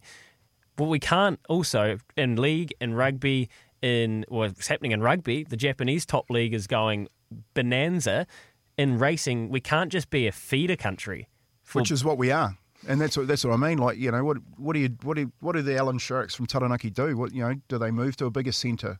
You know, what is the government doing around supporting the racing industry? Do they make the stakes a hell of a lot more attractive? Like New South Wales and Victoria have gone a scrap to see where the best horses go. So I think something will happen in that space, and I hope it happens sooner rather than later. It's a really interesting conversation. 8833 or the Kennards Hire phone line 0800 150 811. Where do you see this heading? How do we stop just being kind of a feeder nation, top horse flesh talent heading overseas? Do we need to retain them, or do we just need to accept this is where we're at?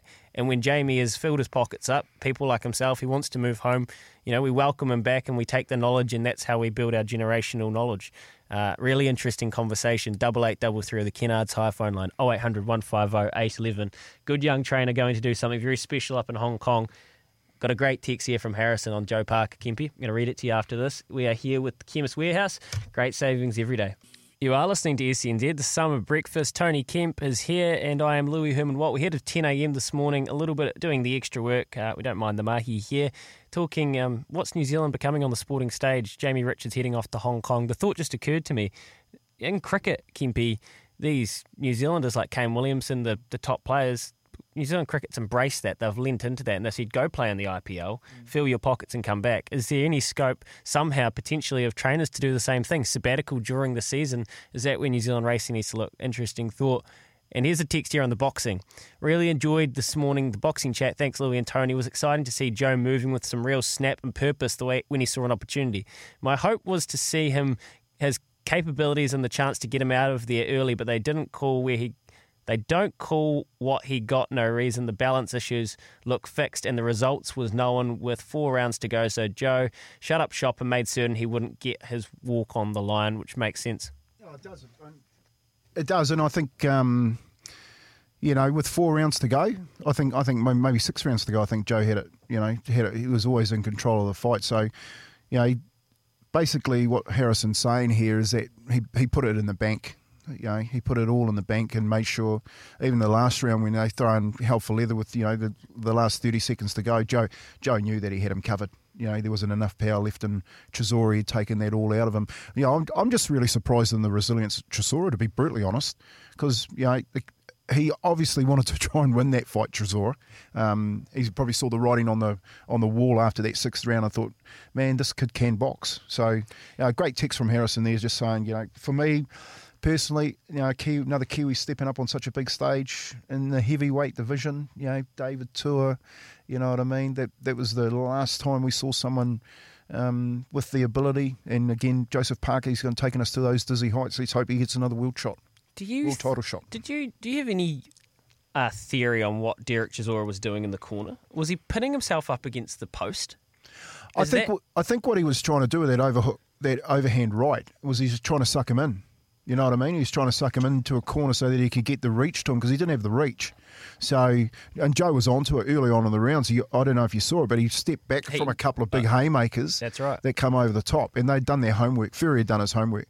So, was it working for Chisora? I don't think so. Joe's hands are too quick, mate. When you go and park yourself on the ropes, Joe's just going to pick you off. Well, here's the thing, though. He's done it, and he's kind of stood there knowing that he's got 40 seconds, 20 seconds, 30 seconds left with it in the round. It happened a few different times when he got wobbly. He goes and plants himself in the corner, knowing he can lean on the post and hold himself up.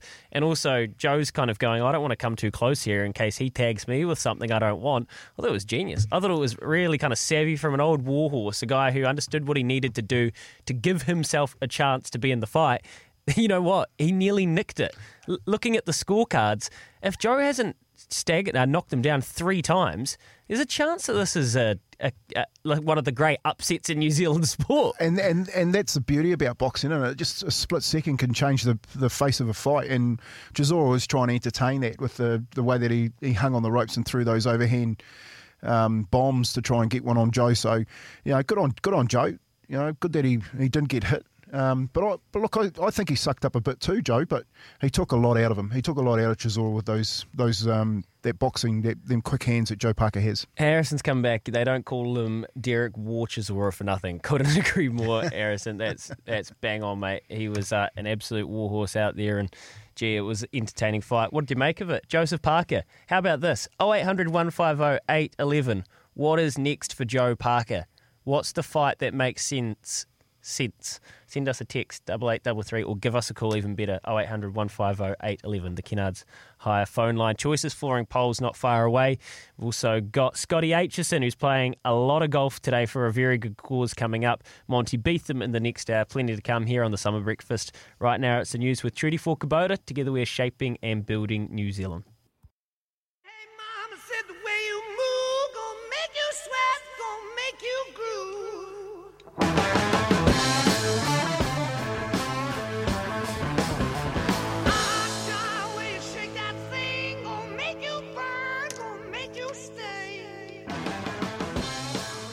Yeah, welcome back into Summer Breakfast on SENZ. Hey, it's not summer if you don't rip out some old classics, your road tripping tunes, your Zeppelins, your ZZs, your Pearl Jams, your Chili's, the good stuff. You'll hear a bit of this throughout the week here on SENZ. Louis Herman Watt, joined by Tony Kemp, Lee Great in studio. I'm talking all things this morning, racing, Carlaw Park, your memories of your famous old stadiums, where you kind of grew up, the smell of it, you roll your owns in the stand, the stench of that bourbon that's been spilt on you, trying to just head back up, and what about standing on some of those old terraces, pretty much facing down to the ground, wondering if you're going to... Concrete terraces, even the wooden old railway stand there, they used to smoke in it, You'd be in a bit of trouble these days smoking on a wooden stand, wouldn't you? Absolutely you would. Brendan's come through. Any tips for a multi? Time flies, but the odds are a bit short. Yeah, we'll flesh that out later in the show. Brendan, stay in tune. And Rory's come through. Joe Joyce has to be the next fight for Parker. Cheers. Well, who is Joe Joyce, mate? Give us a call. 0800 150 811, Rory. Come through and let us know exactly what's going on and why he should be doing it. Right now it's time every Monday it is to get into our weekend Choices Flooring poll. See your floor change in an instant with Room View. Choices Flooring. Head there and find out more. Now, I have to whip a poll out here, Tony, but to be completely honest, there's so much going on over the weekend. We're going to do this on the fly a little bit. I'm thinking something like this. Head to Baz Nizzy for breakfast on Twitter. Joe will get this up online, or text us 8833. Who made the biggest statement over the weekend? When I say statement, I'm kind of going to say announcement, statement. Who made the biggest statement? Has to be a Kiwi? We can go like this. We'll go Joe Parker in his return to the ring. I think he made a huge statement. Jamie Richards, he's making a statement. Massive, he's accepting an offer to train in Hong Kong, and I think there's reasons that you heard in that interview, mostly financial and setting up his future. That's a big statement about where we're at. Kiwi Mialamu, he's making a statement. He's not gone away. We're going to talk to Monty Beetham about Kevin Mialamu's embarking on a boxing career. And I need a fourth. And I was going to say maybe Coventina Bay, but then I thought that might be a bit sore for you. Ooh. No. That's coming back from Brisbane after unsuccessful campaign and then making a statement like that. It's a Group 2. Okay, bang, there we go. There's our options. So, who made the biggest statement over the weekend? 8833, or head to Baz and Izzy for breakfast on Twitter and vote. This is for the Choices Flooring poll. About to call you Pikey there. I look more like Alan Sharrock than I do the Pikey. Don't worry about that. Kempy, who do you reckon? Who made the biggest statement? Parker, Jamie Richards, Kiwi Mialamu, or Coventina Bay? Hands down for me, Joe Parker for sure. No, you're not Tyrone Woodley. Get your hands up. No, Joe Parker, mate. I'm not sitting on the fence with it. Joe Parker had too much to lose. If he doesn't go out and make a statement in this fight, people forget about him. You know what I mean? And the way that he did it, he had to do it up in northern parts of England with a fan base that was totally against them, and everyone's on War Trezora's side. You know what I mean? So I think the way that he did it was the most pleasing factor. When it was a fight you didn't want to turn off. It was a fight that you didn't want to stop listening to. You wanted him to have the knockout. You know what I mean? So it had everything that a heavyweight match that you're watching has, and it was a Kiwi boy called Joseph Parker. So I love Jamie. I think he's doing a fantastic job down here. Kevin Mialamu, who's he box? Gallon? Does he take on Sonny Bill Williams? We'll ask him Monty. those questions. And Coventina Bay is a Group 2, wasn't a Group 1. Has she put Just Ask Me out for a spell? Oh, mate. I'd put the jockey up me personally, but we're gonna go and have it. We're gonna get Alan Sharrock on. I want to hear Alan and you. I'll just seat back into the curtains. I'll just hand it over. Maybe he can come and guest host. He's too busy for that. Look, to be honest, I completely agree. I think Joseph Parker is hands down, as you said. Tyrone Woodley, hands at my ankles. It is Joe Parker, the statement of the weekend.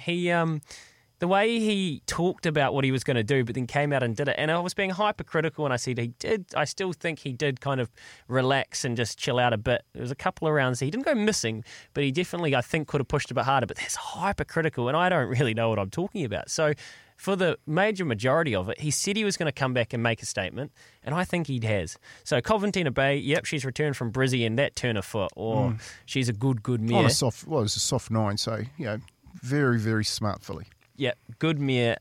Jamie Richards, I think there is a statement, but I think this is more about opportunity.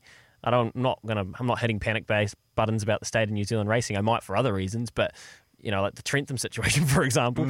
But for this, I think this is just a great opportunity. And Kiwi Mialamu, I mean, yeah, I've seen the video. He's in Unreal Nick, but I want to see him get in the ring and make a statement first. So there's mine. Who do you think's made a statement? 8833. There's a couple of great texts here. Stephen Gizzy. Mark's got one on Joe Parker as well. We'll get to that shortly. Scott Aitchison, he's playing golf for a very good reason today. We're going to catch up with him just after this. It is the Summer Breakfast on SENZ. Tony Kemp and Louis Herman Watt. You are listening to SENZ, and we're happy to be here with you. It is 8:45 this morning. We've got Stephen McIver coming up after 10 o'clock, and a big day here on SENZ. Ricardo and Beeve getting stuck in as well. Hey, someone that's got a big day today, and he's doing it for a very good reason. Today is the longest day challenge, and Scott Aitchison, well, he's one of our commercial managers here. He is going to be playing a lot of golf, 72 holes to be exact, at Akarana Golf Club. To donate, visit longestday.org.nz and search SENZ. Every donation we receive will go towards cancer research, prevention and support services for people, real-life Kiwis, who need our support the most. HE is a certified ripping bloke. It doesn't surprise me that you're embroiled in this sort of goodwill, mate. How you doing?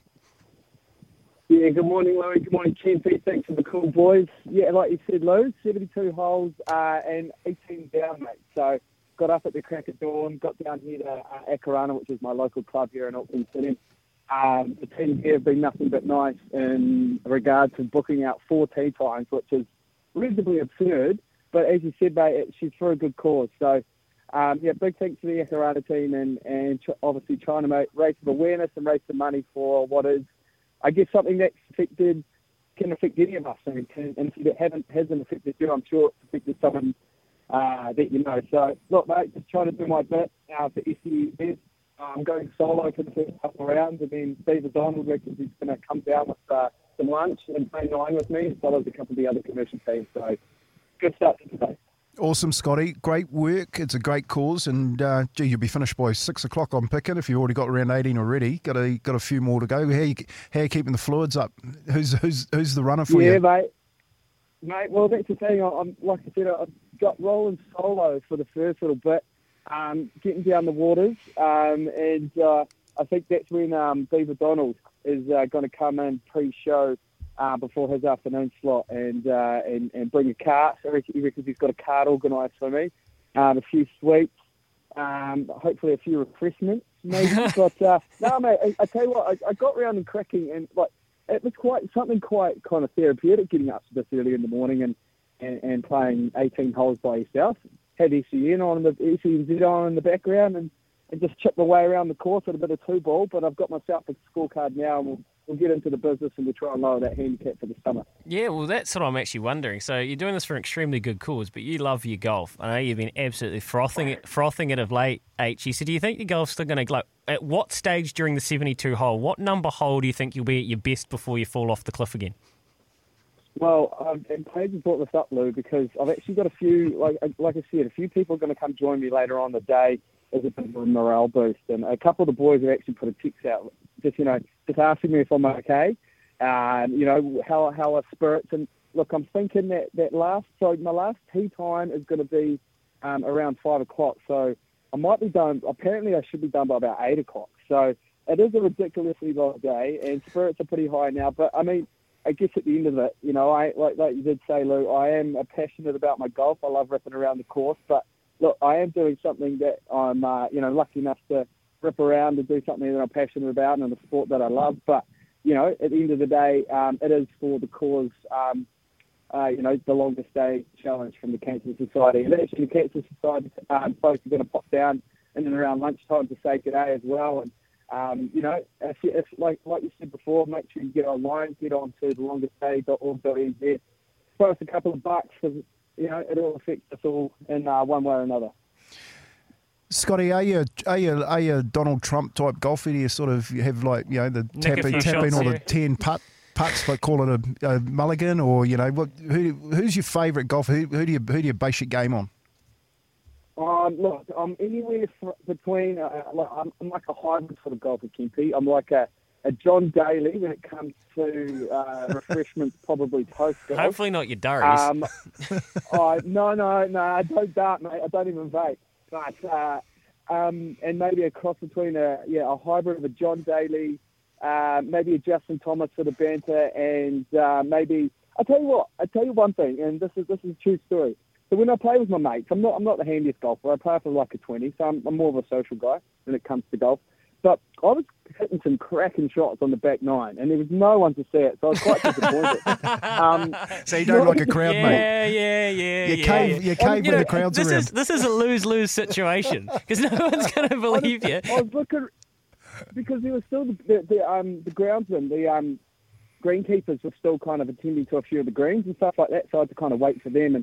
And all of a sudden, I'd hit an approach shot, like a nice little 8-iron in, and I'd got it about 5 feet from the hole, and I'm looking around going, did anyone see that? It's kind of basking in my own glory, really. So, you just got to really... I'm surprised you didn't have a GoPro strapped to your head. I thought that's what you... Well, that was going to be, obviously, my previous employer has sorted me with a few cameras. But look, like I said, I was going to document it, but instead I'll just try and get around. That's just kind of what I'm going to do, get through four rounds of golf. I've done 2 rounds before, and that was reasonably adventurous, to say the least. But, look, 4 rounds, the boss has given me a day off, but I guess ultimately it's all for the Cancer Society. Yeah, good man. To donate, visit longestday.org.nz, search SENZ. Every donation, as we say, will go towards cancer research, prevention and support services. H, put it perfectly. If it hasn't affected you directly, you will know someone that it has, and it's something we do care about. So good luck, mate. You've got all our support here at SENZ Summer Breakfast, and we'll be going to chip in, donate. I won't come out there and distract you with my hideous swing because nobody needs that. You need morales high, not to be puking in a bucket. But we'll get on there. We'll get on there and flick you a sling. Well done, H. Good on you, boys. You've timed it perfectly. I'm about to tee off for my step around of the day. So, yeah, well, boys, Merry Christmas, and we'll talk soon. Go the lad. Well done, mate. There he is, Scott Aitchison, doing something very special for a good cause. Appreciate his time. There's some great texts here on Joseph Parker and also our Choices for him poll. We're going to come back and get to those in a second. Kempy, stay right here. You're listening to the Summer Breakfast. We are 8.5 minutes away from 9. Yeah, sun, sand, and it's a beautiful day in the 09 here, Tamaki Makaurau. Hope that the weather is good wherever you are around New Zealand. If you're going to head down to the Pukekohe races, let us know. 8833. What do you like? Brendan wants some cash. He wants to fill up. I'll scan the fields in the news break, Kempy. There's a couple of nice messages here. You want to get through that one from Mark, mate? Yeah, Mark just sent one in saying, he thinks Joe should go for Anthony Joshua after he's gone the distance last time, and I think the new version of Joe would take him out bigger, stronger, and just as quick. I think it's a different fight. Definitely, if you're going to Joshua needs to fight. He's been disappointing, mate. That fight he lost, Usyk, he wasn't. I think he took him too lightly. I thought he was just going to go out there and beat him, and he got outboxed. And even that loss to Ruiz, when I watched Ruiz in that first fight, Anthony Joshua gets a little bit disorientated in his preparation sometimes. He says the right things. Like, he sounds like he's going to go. He wants to do it, but then you look at him sometimes and you go, does he want to be there? Yeah, and I think the last time we fought Joseph Parker too, he was really cautious. He knew that Joe had him packing his punches and kept away from him. He missed him with that uppercut. You remember that? He's the same one that he got the big Russian with to knock him out. And I think that's a really good text and a good option for Joe. Get back in the ring with Joshua and see what it's really like now that he's packed on the 5Ks and he's actually stepping into those punches. Craig from Tauranga come through. Tyson Fury didn't fight 15 months yet retained the belt. Rules must change. Fight 3 times a year or give up the belt. Many heavyweights don't seem to take the fights. Craig, the politics of boxing and how, as I said, it's not just like looking a bloke in the eye and swinging. Like, there is so much that goes on. Appreciate your message. Here's one regarding the Choices Flooring poll. So we're asking who made the biggest statement over the weekend.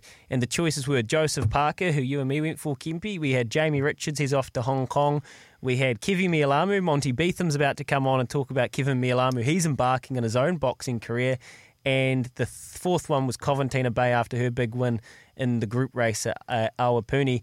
Steve from Gizzy's come through. Hey, guys, I think Tiger Woods playing golf again was a pretty big statement. Yeah, fair play, Steve. Did you see that? I did. I think the biggest statement's his son. Charlie. Mate, that could chip off the old block. I think Charlie Woods is a name that we're going to be hearing a lot more of in the not too distant future. Here's a Choices Flooring poll for you, Kez. Get your mic ready. Who's going to be the better son athlete, Bronny James or Charlie Woods? Oh, that's a really, really tough one. I mean, I've been watching Bronny since he was about 12 just because of the social media hype that he's gotten. I think he's really got the talent, but I might have to go with Woods. I've seen the video of them comparing the same mannerisms. They're exactly the same. So hopefully he can follow in Tiger's footsteps and be the GOAT. Who's going to have the bigger wallet? Bronny. Has to be. NBA money hits different, I reckon. I don't know. They're golfers, mate. The Tiger Woods brand is worth a lot. That's producer Kears out the back in the kitchen. All right, thanks for your time this morning. We got Dave here. He's got a message we'll get to as well. Kevin Mialamu, a boxing career. I've seen the footage. He looks unreal. Monty Beetham's up to his old tricks. He's going to join us after the news. He's probably going to get the fright of his life when he hears you, Kempy. We're off to the news with Kubota. Together we're shaping and building New Zealand. It's a wonder you got him on.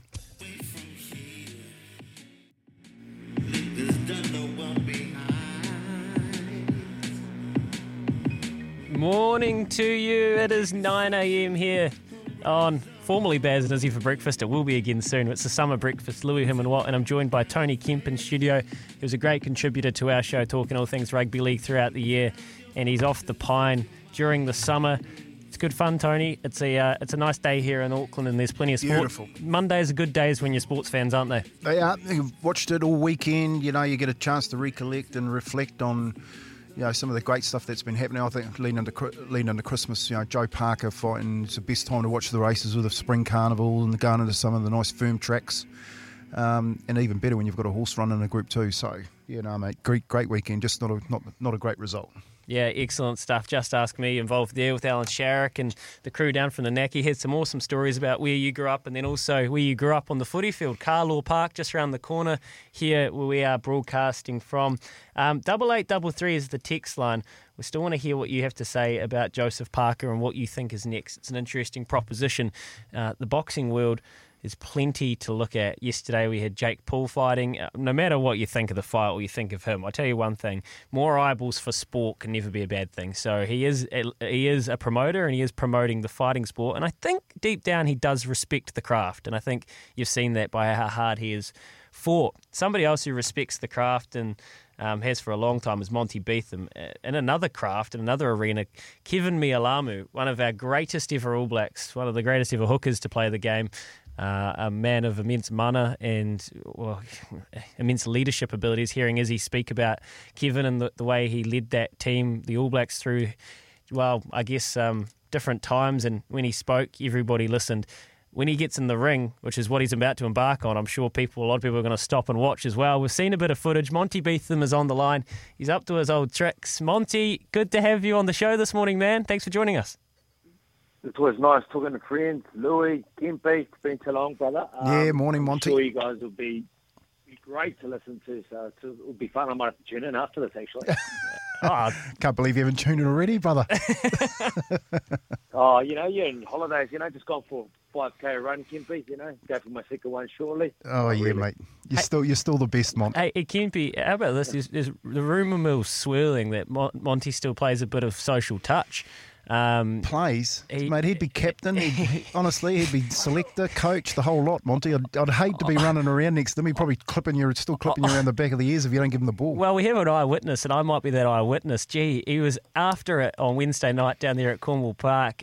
He's in superb nick. A lot of sweat coming off you this time of year, though, Monty. Look, all I do, which is superb, is I ring up Peter Walters, the legend that he is, and I say, come and join my team, brother. And he came and joined my team, and he brings Dash Walters. And but it's awesome, man, because I've got my little 15-year-old playing. We've got an 11-year-old, and we've got another 13-year-old amongst the team. We're all old, but we're still trying to do our best to sort of play with our friends and the next generation, and we're really getting a kick out of that, man. But when you've got people like Walters and that, and you're in a good tournament, and the sun is shining, you're not in lockdown, that's how it should be. Yeah, no. Here, mate. It was awesome. And you guys had a great atmosphere about your team. It's awesome. And you're right, there was the terrible weather leading up and the sun came out. It's a lot of fun down there. So it was great to see you out and about, mate. What are you up to? We've got a wee project on the cards here with Kevin Mialamu. So tell us about this and where's this come from? How long have you guys been cooking this up? Yeah, well, nothing wee about Kevin Mialamu. You spoke about him previously. What a high performance character. What a guy who's very much perfectionist, and what a guy that's been liking boxing for some time.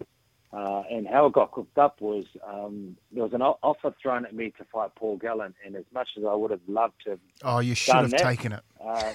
I know, bro, but I had a head bleed a long time ago. That's why I gave up the sport, and I can't do it anymore. And then as you do, you think about obviously you love to be in the ring itself and fight and be in that seat. But if you can't be in that seat, you go into the next best seat. And I was doing a bit of body sparring with Kevin Mialamu and Jimmy Spittle.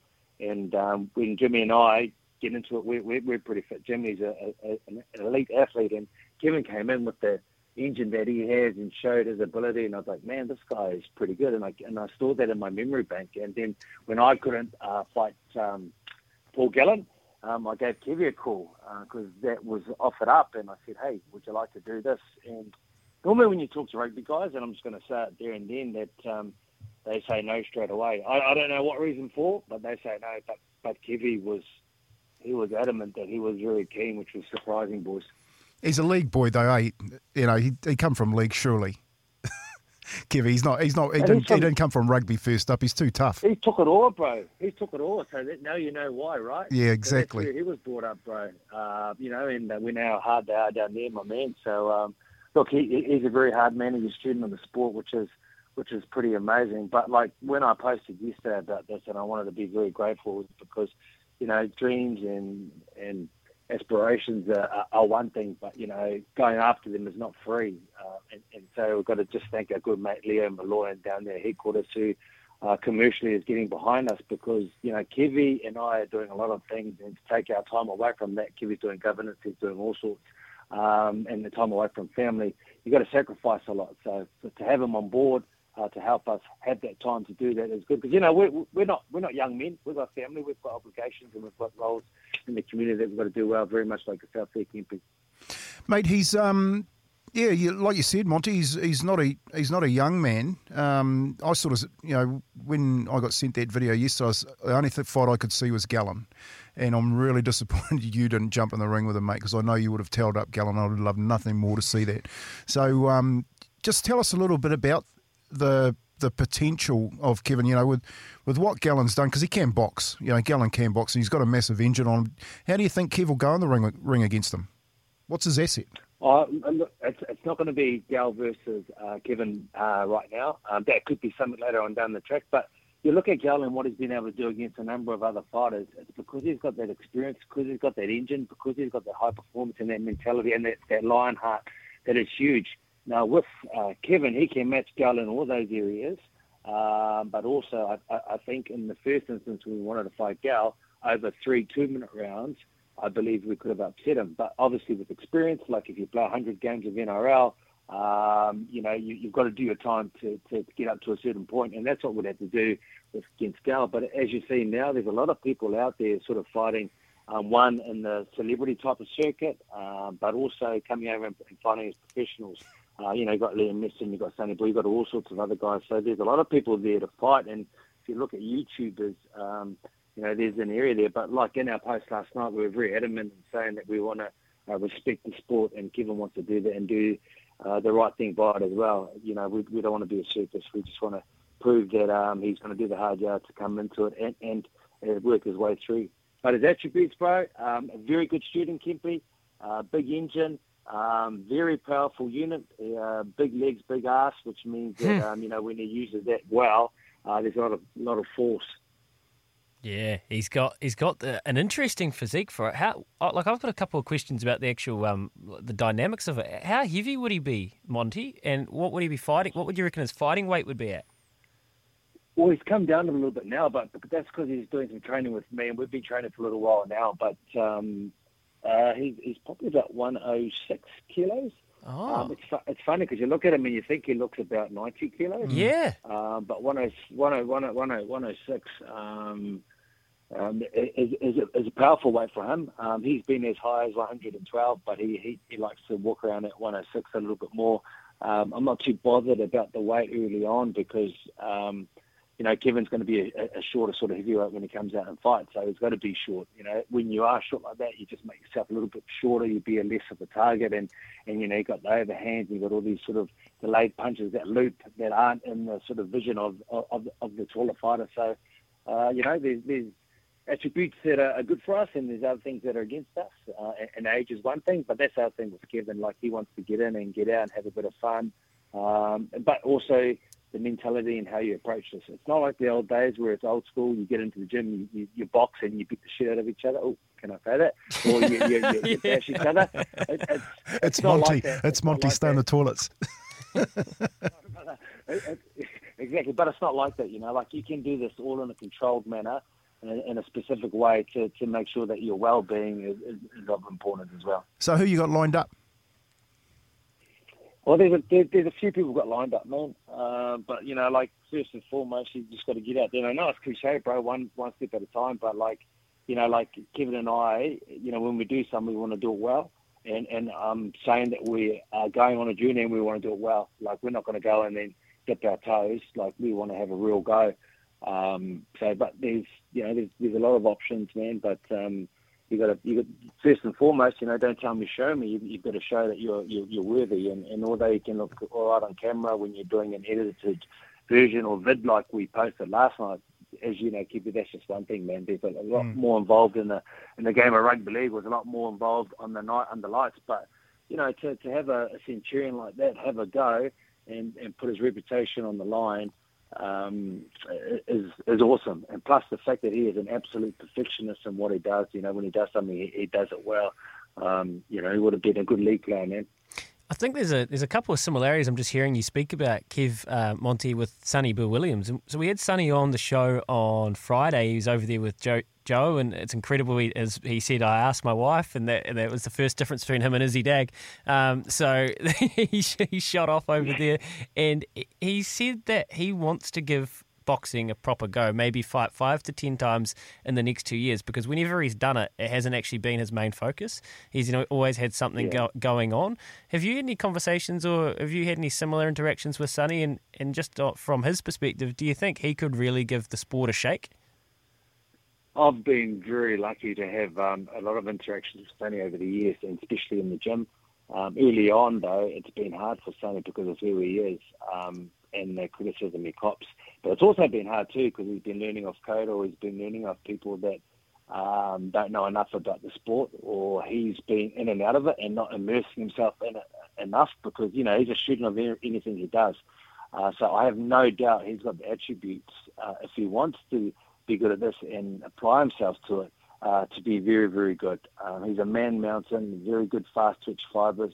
And because, he's in his late 30s, but he hasn't boxed his whole life, he's very hungry, he's excited about it, and he hasn't been hit like that, So I think being the student he is, with the X factor that he's got, if he wanted to, he could make a real go of it. Now, I don't know if he's got ambitions of being regional champion or trying to go for a world title, but in terms of, fighting the likes of Paul Gallen and everything else, he's very capable, but he may run out of time, because I know Gal's been through some of these hard fights, and from what I'm hearing, he needs to get out, because the thing about Gal is it's not the fights that you see under lights, it's all the sparring he puts himself through. Like, he goes to all the best gyms in Australia and he fights with the best guys, and you know what, like, when he goes with his mentality of I've got to go hard, that's old school, man, and I reckon he's copping a lot of hiding as well as dishing them out, and that's not good for your head, man. No, he's got a head like a Pukiko cabbage, Gal. And Sonny Bill Williams would make it look even worse. Hey, Mom, we're talking about Carlo Park down here. You would have been one of the last games, I think, when I coached that side, mate. I was just telling the story this morning. I was going to ask you the question. You remember the message that came down? Just take the listeners through that message. Yes. Well, I remember it was that bad that referee Billy Shrimpton. Was it Billy? It was Billy Shrimpton. That's right. Yeah, mate, and I had pleasure in giving that message, by the way. He was just giving it to us by the whistle. It was the New Zealand Cares versus Tonga. Fui Fui Mui Mui was playing, and it was a crazy game, and they're trying to take our heads off, and it was an awesome game. Yeah, that's it. That would have been one of the last games, and I remember you said you go out there. I can't remember what he said, Kippy, but I went over and I had great joy in saying it with the biggest smile on my face. And I tell you what, when I saw him a few years later, and his wife, which was even worse, which was crazy. But I mean, man, just let the game go, man. Like, it was ridiculous, bro. But and the other thing too, I remember that big brawl at Mount Smart Ericsson Stadium against the Broncos. And then I came off the field, and then you came down. I thought, oh, geez, I'm going to get it. I don't want to cop it. I'm going to be in trouble. First thing you said to me, mate, then get out there, you give it another go. You're a good man, Kempy. It was okay then, though, Kempy. It was okay. It was okay. That's right. You lived in the last era, mate, when it was okay to go out there and throw a few punches. And, yeah, that day, mate, this was one of the best days I ever... Because, mate, I have had some run-ins with referees, but to give my captain a message, what happened? I actually gave Monty a message. I said, just go out there and tell Billy how bad he actually is at refereeing. And Monty's... I was like watching a silent movie. Monty's got his hands up in the air saying, I'm not just the messenger, don't shoot the messenger. And he's just told this referee how bad he was. Hard case, Monty, you're a good man. You said, Kippy, tell him not to shoot the messenger, but he's the worst referee I've ever seen. And that's why I love that, because I smiled and I thought that was a stroke of genius from your part, because I was like, hey, don't shoot the messenger. But brrr, and then I just rolled back with a smirk on my face. Oh, that Brilliant, Kempy. That is so good, Bot. Thanks so much. So we're just for context, we were broadcasting. We're only 50 metres away from probably the northern stand, and Kempy's gone around the corner this morning. He's gone, oh shit, we're at Carlaw Park, and so that's what we've been asking people for their memories, and it's great. Hey, all the best for this with Kev, man. We can't wait to follow along and see what happens. It's early days. I really appreciate you jumping on the show this morning, and shout out to Leo for his support, because you guys, as you said, you guys couldn't be doing it without him. I think this is really exciting for one of the greats in New Zealand sport to go to another level again, and man, he just doesn't need to prove anything to anyone, Kev, and I guess that's what makes him so amazing, eh? To test the waters for himself, and I think it's going to be great, and he's embracing everything about it. But thank you for your time, Louis. Thank you, Kempy. Yeah, good to talk, Mont. Good to hear you, bud. There you go, Monty Beetham. He's working hard with Kevin Mialamu, and you can just hear it when Monty talks about Kevin's attributes. Like this is extremely well thought out. This is guys that understand their strengths, understand their weakness, understand what they need to achieve, and I sense that they know what's coming, but I just think there's probably a little bit of he needed to hold back there about who's going to fight and when. That was the question. Who you got lined up? They know who they got lined up. They just don't want to. Did he drop some clues when he said Liam Messam? Oh, look, I think the end goal, like any, the sporting boxers, the end goal is Paul Gallen. If they can get there before Gal, probably calls it quits, would be a good thing. But the one thing about Monty is astute in that boxing game. He knows, he's talking about, the Gallen having all those pre-boxing matches before the big match, and he's probably wearing himself out. Monty won't do that to Kev. We had Wendell Saylor on the show for a few months ago, and he can't remember the exact story, but he just said, he used to love New Zealand, he used to love coming out here, but the thing that really scared him off was Monty Beetham. Mate, no, I was going to tell you right now, Monty in the NRL had a reputation that no one ever wanted to. Like, they knew not to go. So you knew not to go Monty Beetham on a football field, eh? And then we went down to Wellington, and Reardon thought he'd go him in that game against Canterbury.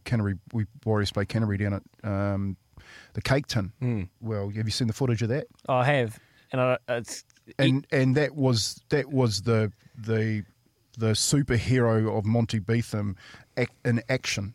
So everyone knew it, they hadn't seen it, and then they saw it. So Monty went to a different level. It's a line in the sand. After that game, yep. And, mate, I've seen him. I've actually been stood right next to him and seen him throw him, like for real. And, yeah, that's what I mean. You're standing in the toilet saying there's a guy out there waiting for you. It's Monty. You stay in the toilet. You wait till the lights go out before you go home. Incredible. Great access. It was good to hear him. It's good to hear him. How fond does he have? You guys have obviously got such a great relationship, rapport going back years that yarn about. Mate, he like great captain, just gave his heart, Monty. And the story about his dad, everyone knows the story about Monty's dad was such a good boxer too, Yeah. So he's got great pedigree and a great leader, Monty. He's what you see with Monty is what you get. And just he trained like how he trains now was how he used to train back in the day. You struggle to find a bloke that he hasn't got time for, eh? He gives everyone the time of day, and I was serious about him playing touchdown at Cornwall Park, and he said he's got the young fellas out there. They got this funny old team, the old lads with the young boys, and they teach them dummy half moves, and it's just great to see he's chirping away at us. Oh, the ball's so sweaty. Yeah, it's because you're so old, Monty. Yeah. That's right. It was great stuff, but awesome to have him on the show. All right, we are 22 minutes past 9. Paul Mawate from the TAB coming up after this, thanks to Chemist Warehouse. Great savings every day. You're listening to SCNZ. Gimpy, we're good to go now. You're absolutely fizzing up on the Summer Breakfast Show. I'll tell you who will be fizzing out. And that's the TAB. Time for a TAB live update. Bet live on your favourite sports with the TAB app today. I'll tell you why Paul Mawate. Actually, morning, Paul. Yeah, morning, Louis. How are you? There he is. I thought I'd bring you in just so our wonderful listeners of the broadcast can hear the tone of your voice, which is peppy. Why would it be peppy, Paul? Well, I've got no idea, big guy. I think it's probably because it's the first time that Monty Beetham has ever been on the undercard to me. This is fantastic. What division would you be in? How Is there a one after super heavyweight? Yeah, it's good sumo wrestling. All right, here we go, Paul. Here's what's happened here. On Friday, we do a racing, a multi-mega buster with one of your great promotions. It's brilliant promotion. So the gist of it is, I think, you'll correct me if I'm wrong, you take 4 legs. If one leg fails, you get your money back as a bonus bet up to $50, correct? Correct. And the moral of the story is we've got $50 in a bonus bet left over because one of our legs lost. The long story is we took a 4-leg multi outfit into Pin Me Up, into Kana, into Aotea Lad to return one listener, I think about $5,000, and Aotea Lad has gone down by an absolute lip, and you guys have survived, and that's why you're peppy, let's be honest. That's not in my department, so whether it got up or didn't, no skin off my nose. I was hoping it would get up. Yeah, we all were, to be fair. Not a bad multi. We've been close a few times, but I just think we've been on the wrong end of the ledger this year, Paul. Yeah, well, to be fair, you were the boys that stopped Zaki at $1.20, so... I'm glad someone else has taken that title off me.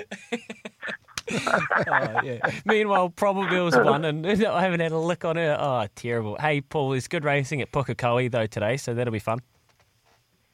Yeah, there is. And I'm just having a look there. I know we've got a $10,000 guaranteed first 4 on every race at Pookie today, and also a $25,000 guaranteed late quaddie at Pookie today. I'm just having a look at a few of the races here, and I see an Opie Boss and Jamie Richards in race 2 here. Time Flies, which I think you boys tipped out in the Karaka 2-year-old futures. I think at around $12 when you boys tipped Time Flies out. Well, he's now into $7 in that futures market for the Karaka Millions.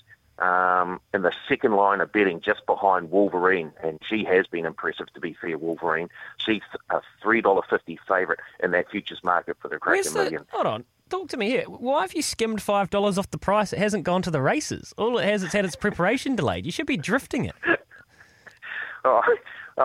That's You've why only they, got yourself that's why to they are who they are, mate. No, we love them. We love them. But I'm curious there. Is this a question for Thaddeus, is it? You asked, you can ask Thad, but I'm telling you, you mention something on the radio and then the money starts to fly. Exactly. No, very good to us, Paul, and the TAB.co.nz. We appreciate all your support for the shows, all of them. That is interesting that the $7, I mean, the wrap on it's huge. It's come from an extremely astute judge in Chris Rutten. Today it's probably going to win. If it doesn't, then we'll see what the drift ends up at. But no, that's good stuff, Paul. And there's some nice chances today. Opie Boston actually rides another one, which I think is pretty curious. Mighty Moose in race number 7 for Bob and Jenny Vance. Hasn't been to the races, but it's a local. It'll know the track. It's trialled 5 times, and its trials have been pretty nice. The Procea Gelding, it's a 4-year-old, so they've taken their time with it. Opie Boston on for Bob and Jenny. $9 into 7, $2.40 a place. I think you could be doing a wee bit worse than that. So there's some good racing today. Paul, anything else we need to know? Yeah, we've got a bonus back promotion on the 2 Super Smash games today. The Auckland Hearts up against the Northern Brave and the Auckland Aces up against the Northern Brave. So bonus back promotion on both the women's and men's Super Smash matches this morning. I think the women's match starts at just after 11 o'clock, and we've got a bonus back promotion on the Perth Scorchers, Hobart Hurricanes Big Bash later on tonight. And of course, the UNFL fans, the Tampa Bay Bucks up against the New Orleans Saints this afternoon. We've got a bonus back promotion on that as well. Get stuck in, boys. Yeah, you're a great man, Paulie. We'll catch up with you tomorrow Cheers, morning. Paul. Promotions in play and hundreds of sports markets to choose from. Visit tab.co.nz. Please gamble responsibly. R18. We adore their support. And there's a text here. Dave from Nelson. Thanks to Baz, Izzy and the team for their picks on Friday. Took a 4-leg $5 multi to return $193. Merry Xmas, fellas. Dave from Nelson. You must have had Aotea Lad to place, which is exactly what we should have done. Appreciate your listening. Hey, Kevin Mialamu, we caught up with him earlier in the year. We're going to hear from a bit of that interview before the end of the show. We've got our choices flooring poll to get through. Last half hour in the final furlong. We could stay all day. Absolutely loving it on the summer breakfast. Here's the news for Kubota. Together we are shaping and building New Zealand.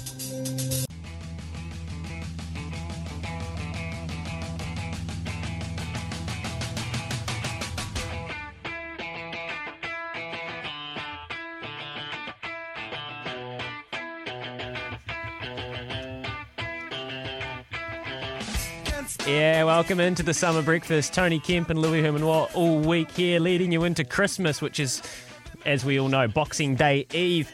Jason on 8833 has made my day. Aotearoa Lad to place in the multi was the best mistake I made all week. $10 multi, $500. Bring on Boxing Day races. Wowee, that is amazing, Jason. Congratulations, mate. How good did Outfoot look just quietly? Kana as well, Can Gallop, pin me up. That's some good tipping from Pip. And Izzy, to be fair, Aotearoa Lad, he tipped it at $8 when at the time. Well found for a very close second, brother. So congratulations, Jason. Love hearing from you.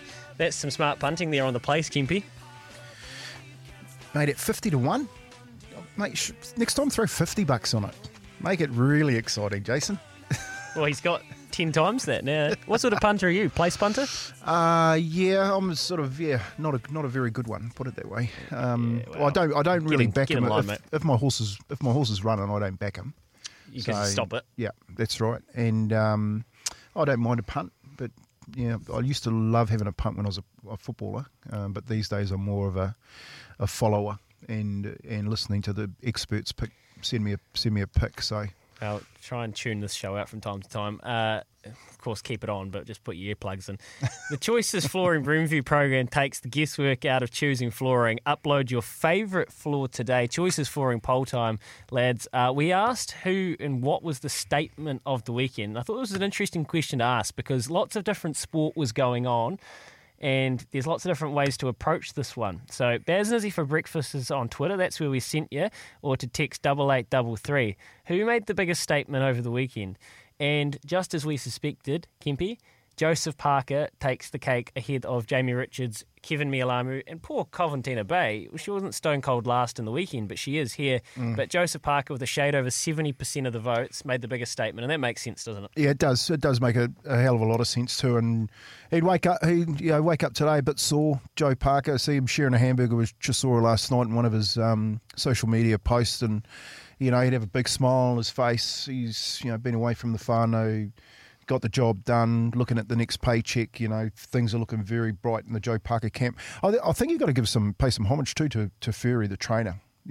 Andy Lee. Watching him sit down there, Andy Lee, and talking to him and stuff like that. Just that whole change of dynamic, I think, has really helped Joseph out. We had him on the show and he was sensational. He's so polished. He's such a he's one of those guys that when you interview, they say your name back and you've met them before, but yes, Baz, or hi, Izzy, or, he was polished. He brings a level of professionalism. Not that you got to be careful with this. I want to make it clear. Kevin Barry, Taylor Barry, their program that KB was running was perfectly fine. The success that him and Joseph had together, immense. One of our sporting greats already when he left, but there's time for change for everyone. And Joseph needed to go to another level, and Andy Lee looks like he's pushed a button in him. Oh, I totally agree. I think what Lee's done is he's started to give him some absolute belief and told him get off your back foot and jump on your front foot and start taking the fight on, So I saw that yesterday in Joseph, and I think you saw a more mature boxer yesterday. Yeah, bang on. All right. As I said, Kevin Mialamu, he joined us earlier in the year. He's embarking on his boxing journey. He was in the Choices Flooring poll. And when he spoke to us, he actually told us he'd been in the ring a lot. And he kind of dropped a couple of hints. So we're going to listen back to that after this. There's another text here regarding Carlaw Park. One was when Joe Wagner broke Stacey Jones's arm at Carlaw Park. Shane from Auckland. Yeah, well, back in the old days, used to play trial matches up here, before the 1988 World Cup. We played 3 games. It was a possible probables game that used to play to, the likes of Mark Graham and Kurt Sorensen were running around in those games, and you were up and coming playing in them. And that game that Stace broke his arm was actually a trial match before a tour. So they lost their best player before they even left the country. And like I said to you, mate, you wouldn't want Joe Wagner running into any part of your body. He's a big, big man. Absolutely not. All right, here we go. Tony Kemp, Louis Herman Watt on your summer breakfast. We're whipping it home strong. Kevin Mialamu, a bit of a catch-up from a few months ago. Up after this. Yeah, we're 16 minutes away from 10. Then Stephen McIver takes over with an excellent broadcast through till 2 p.m. And then the lads in the evening, Ricardo and Beaver. As I mentioned, Kevin Mialamu embarking on a new journey in the boxing ring. Well, we caught up with him back in September and he told us what he was up to. Him and Izzy share an amazing rapport, so it was great to sit back and listen. Here's a clip of that interview now. great pleasure to welcome in a man who I've had the privilege to share the field with on many occasions. A man that was so uncompromising on the field, but off the field had the mana and the respect of those that were in his presence. He played 132 tests and over 370 first-class games, a career spanning over 16 years of professional rugby. He's now spending time with his beautiful family while running a gym called Fit 60 Southside, which I know is a real game changer within his community. Thanks for joining us, brother. Kevin Mialami, how are you, bro? Morning, Izzy. I'm good, thank you. How are you? I'm good, mate. Thanks for joining us. Got Baz McCullum here with me, mate. How you doing during this lockdown, mate? It's I'm actually enjoying. The family time has been really good. Yeah. But I think for most people running small business as well, it's there's a few challenges, but everyone's trying to do their bit to make sure we do our bit for our country, right? Yeah, for sure, mate. And obviously the gym's shut down, mate. So how are you filling in your days? I know you got a young, they're teenagers now, the kids. So how are you keeping them busy? Yeah, no. And everyone's trying to stay agile with small businesses as well. So we're online twice a day, which is good. Trying to keep people moving and keep people engaged. But the family time's been good. The kids are growing up, getting a chance to spend a bit of time with them as they get older. These are probably the moments you cherish as well. So. No, we make the most of this time together, and trying to keep in contact with everyone as well. Nice, bro. Hey, Kevin, Baz here. Hey, I was just wondering. So you've now set up this business, and you're fully into it. Was that always the plan right throughout your rugby career that you wanted to head down this route when you finished playing? Hey, Baz. I think. I probably went in a lucky position for me when I finished playing rugby. I sort of had a day where I knew I was going to finish, and I think having that day gave me a chance to sort of look ahead and say, well, if I know this is the day I'm going to finish, and I've got to put some time into understanding what am I going to be doing when I finish as well. So, we were lucky enough to set up the gym a couple of years before I finished, and was able to walk straight into it once I finished playing rugby as well. So still, we're 6 years into it, and a lot of learnings along the way. But being able to do some really good things in that space, and really lucky to be able to do it with some good people as well. Do you want to just explain to us a little bit more as well, if you can, Kevin, about some of those good things that you are doing? Izzy explained to me that you're working with a lot of the South Auckland community and trying to give people a real good opportunity to work on their fitness and things. It must be so fulfilling to be doing that work. Yes, and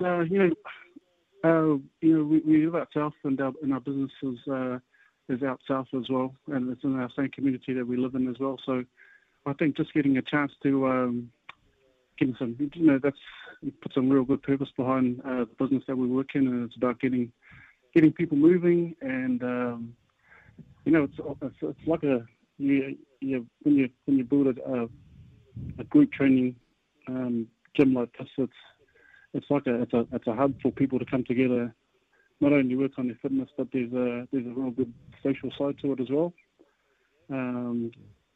You can feel it when you're there as well. That when people are there training, they're enjoying themselves, having a lot of fun as well. And I think that the outcome of it as well is that they're looking after themselves physically as well. Oh, awesome, mate. We're talking to Kevin Mialamu. Give us a text with your greatest memories of the great man that is Kevin Mialamu. Give us a text on 8833 Absolute Champion. I know there'll be a few messages coming about that critical moment in that Bledisloe Cup, Kevy, but we won't talk about that when you got the knuckles flying. But anyway, we'll move on from that, my brother. Mate, I know you're doing a lot of things in the community for men's health and mental health as well, men's carry crew. Is that something that you're really passionate about and has to be spoken about a bit more out in the public? Yes, I think, especially I think about what we're doing currently. Like, we're going through COVID.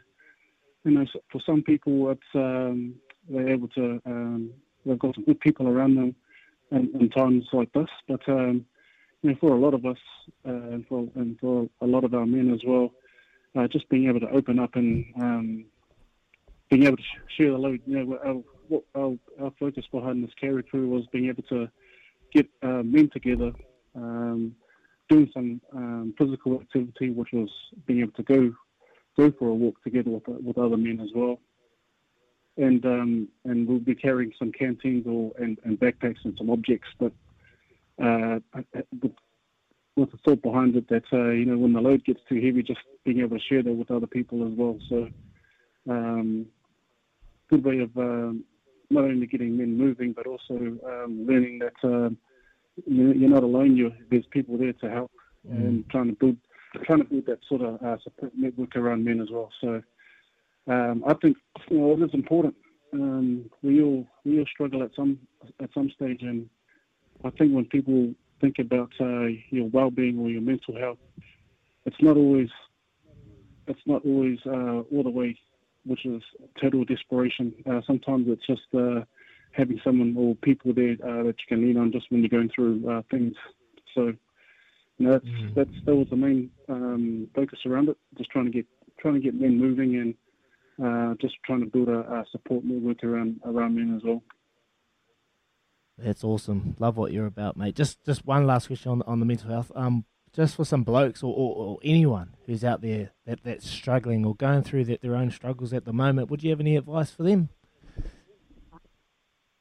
There's a lot of help out there, and I think there's a lot of people and people like myself that are advocating for this, and we're not specialists. Yeah, there's a lot of specialist help out there.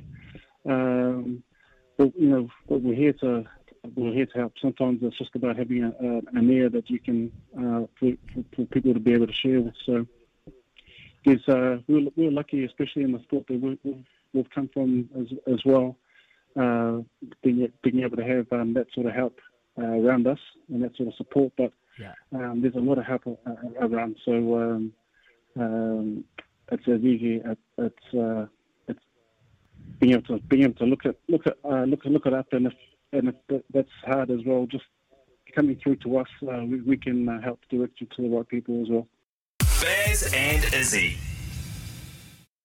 Yeah, welcome back in. That's Kevin Mialamu talking a while back with in September with Izzy Dag about what he's up to at the moment. He's just what a great community member, a man for his people, represents all sorts, and it's not a surprise to me to see that he's going all in on this boxing journey because he's a man with immense mana and great ticker.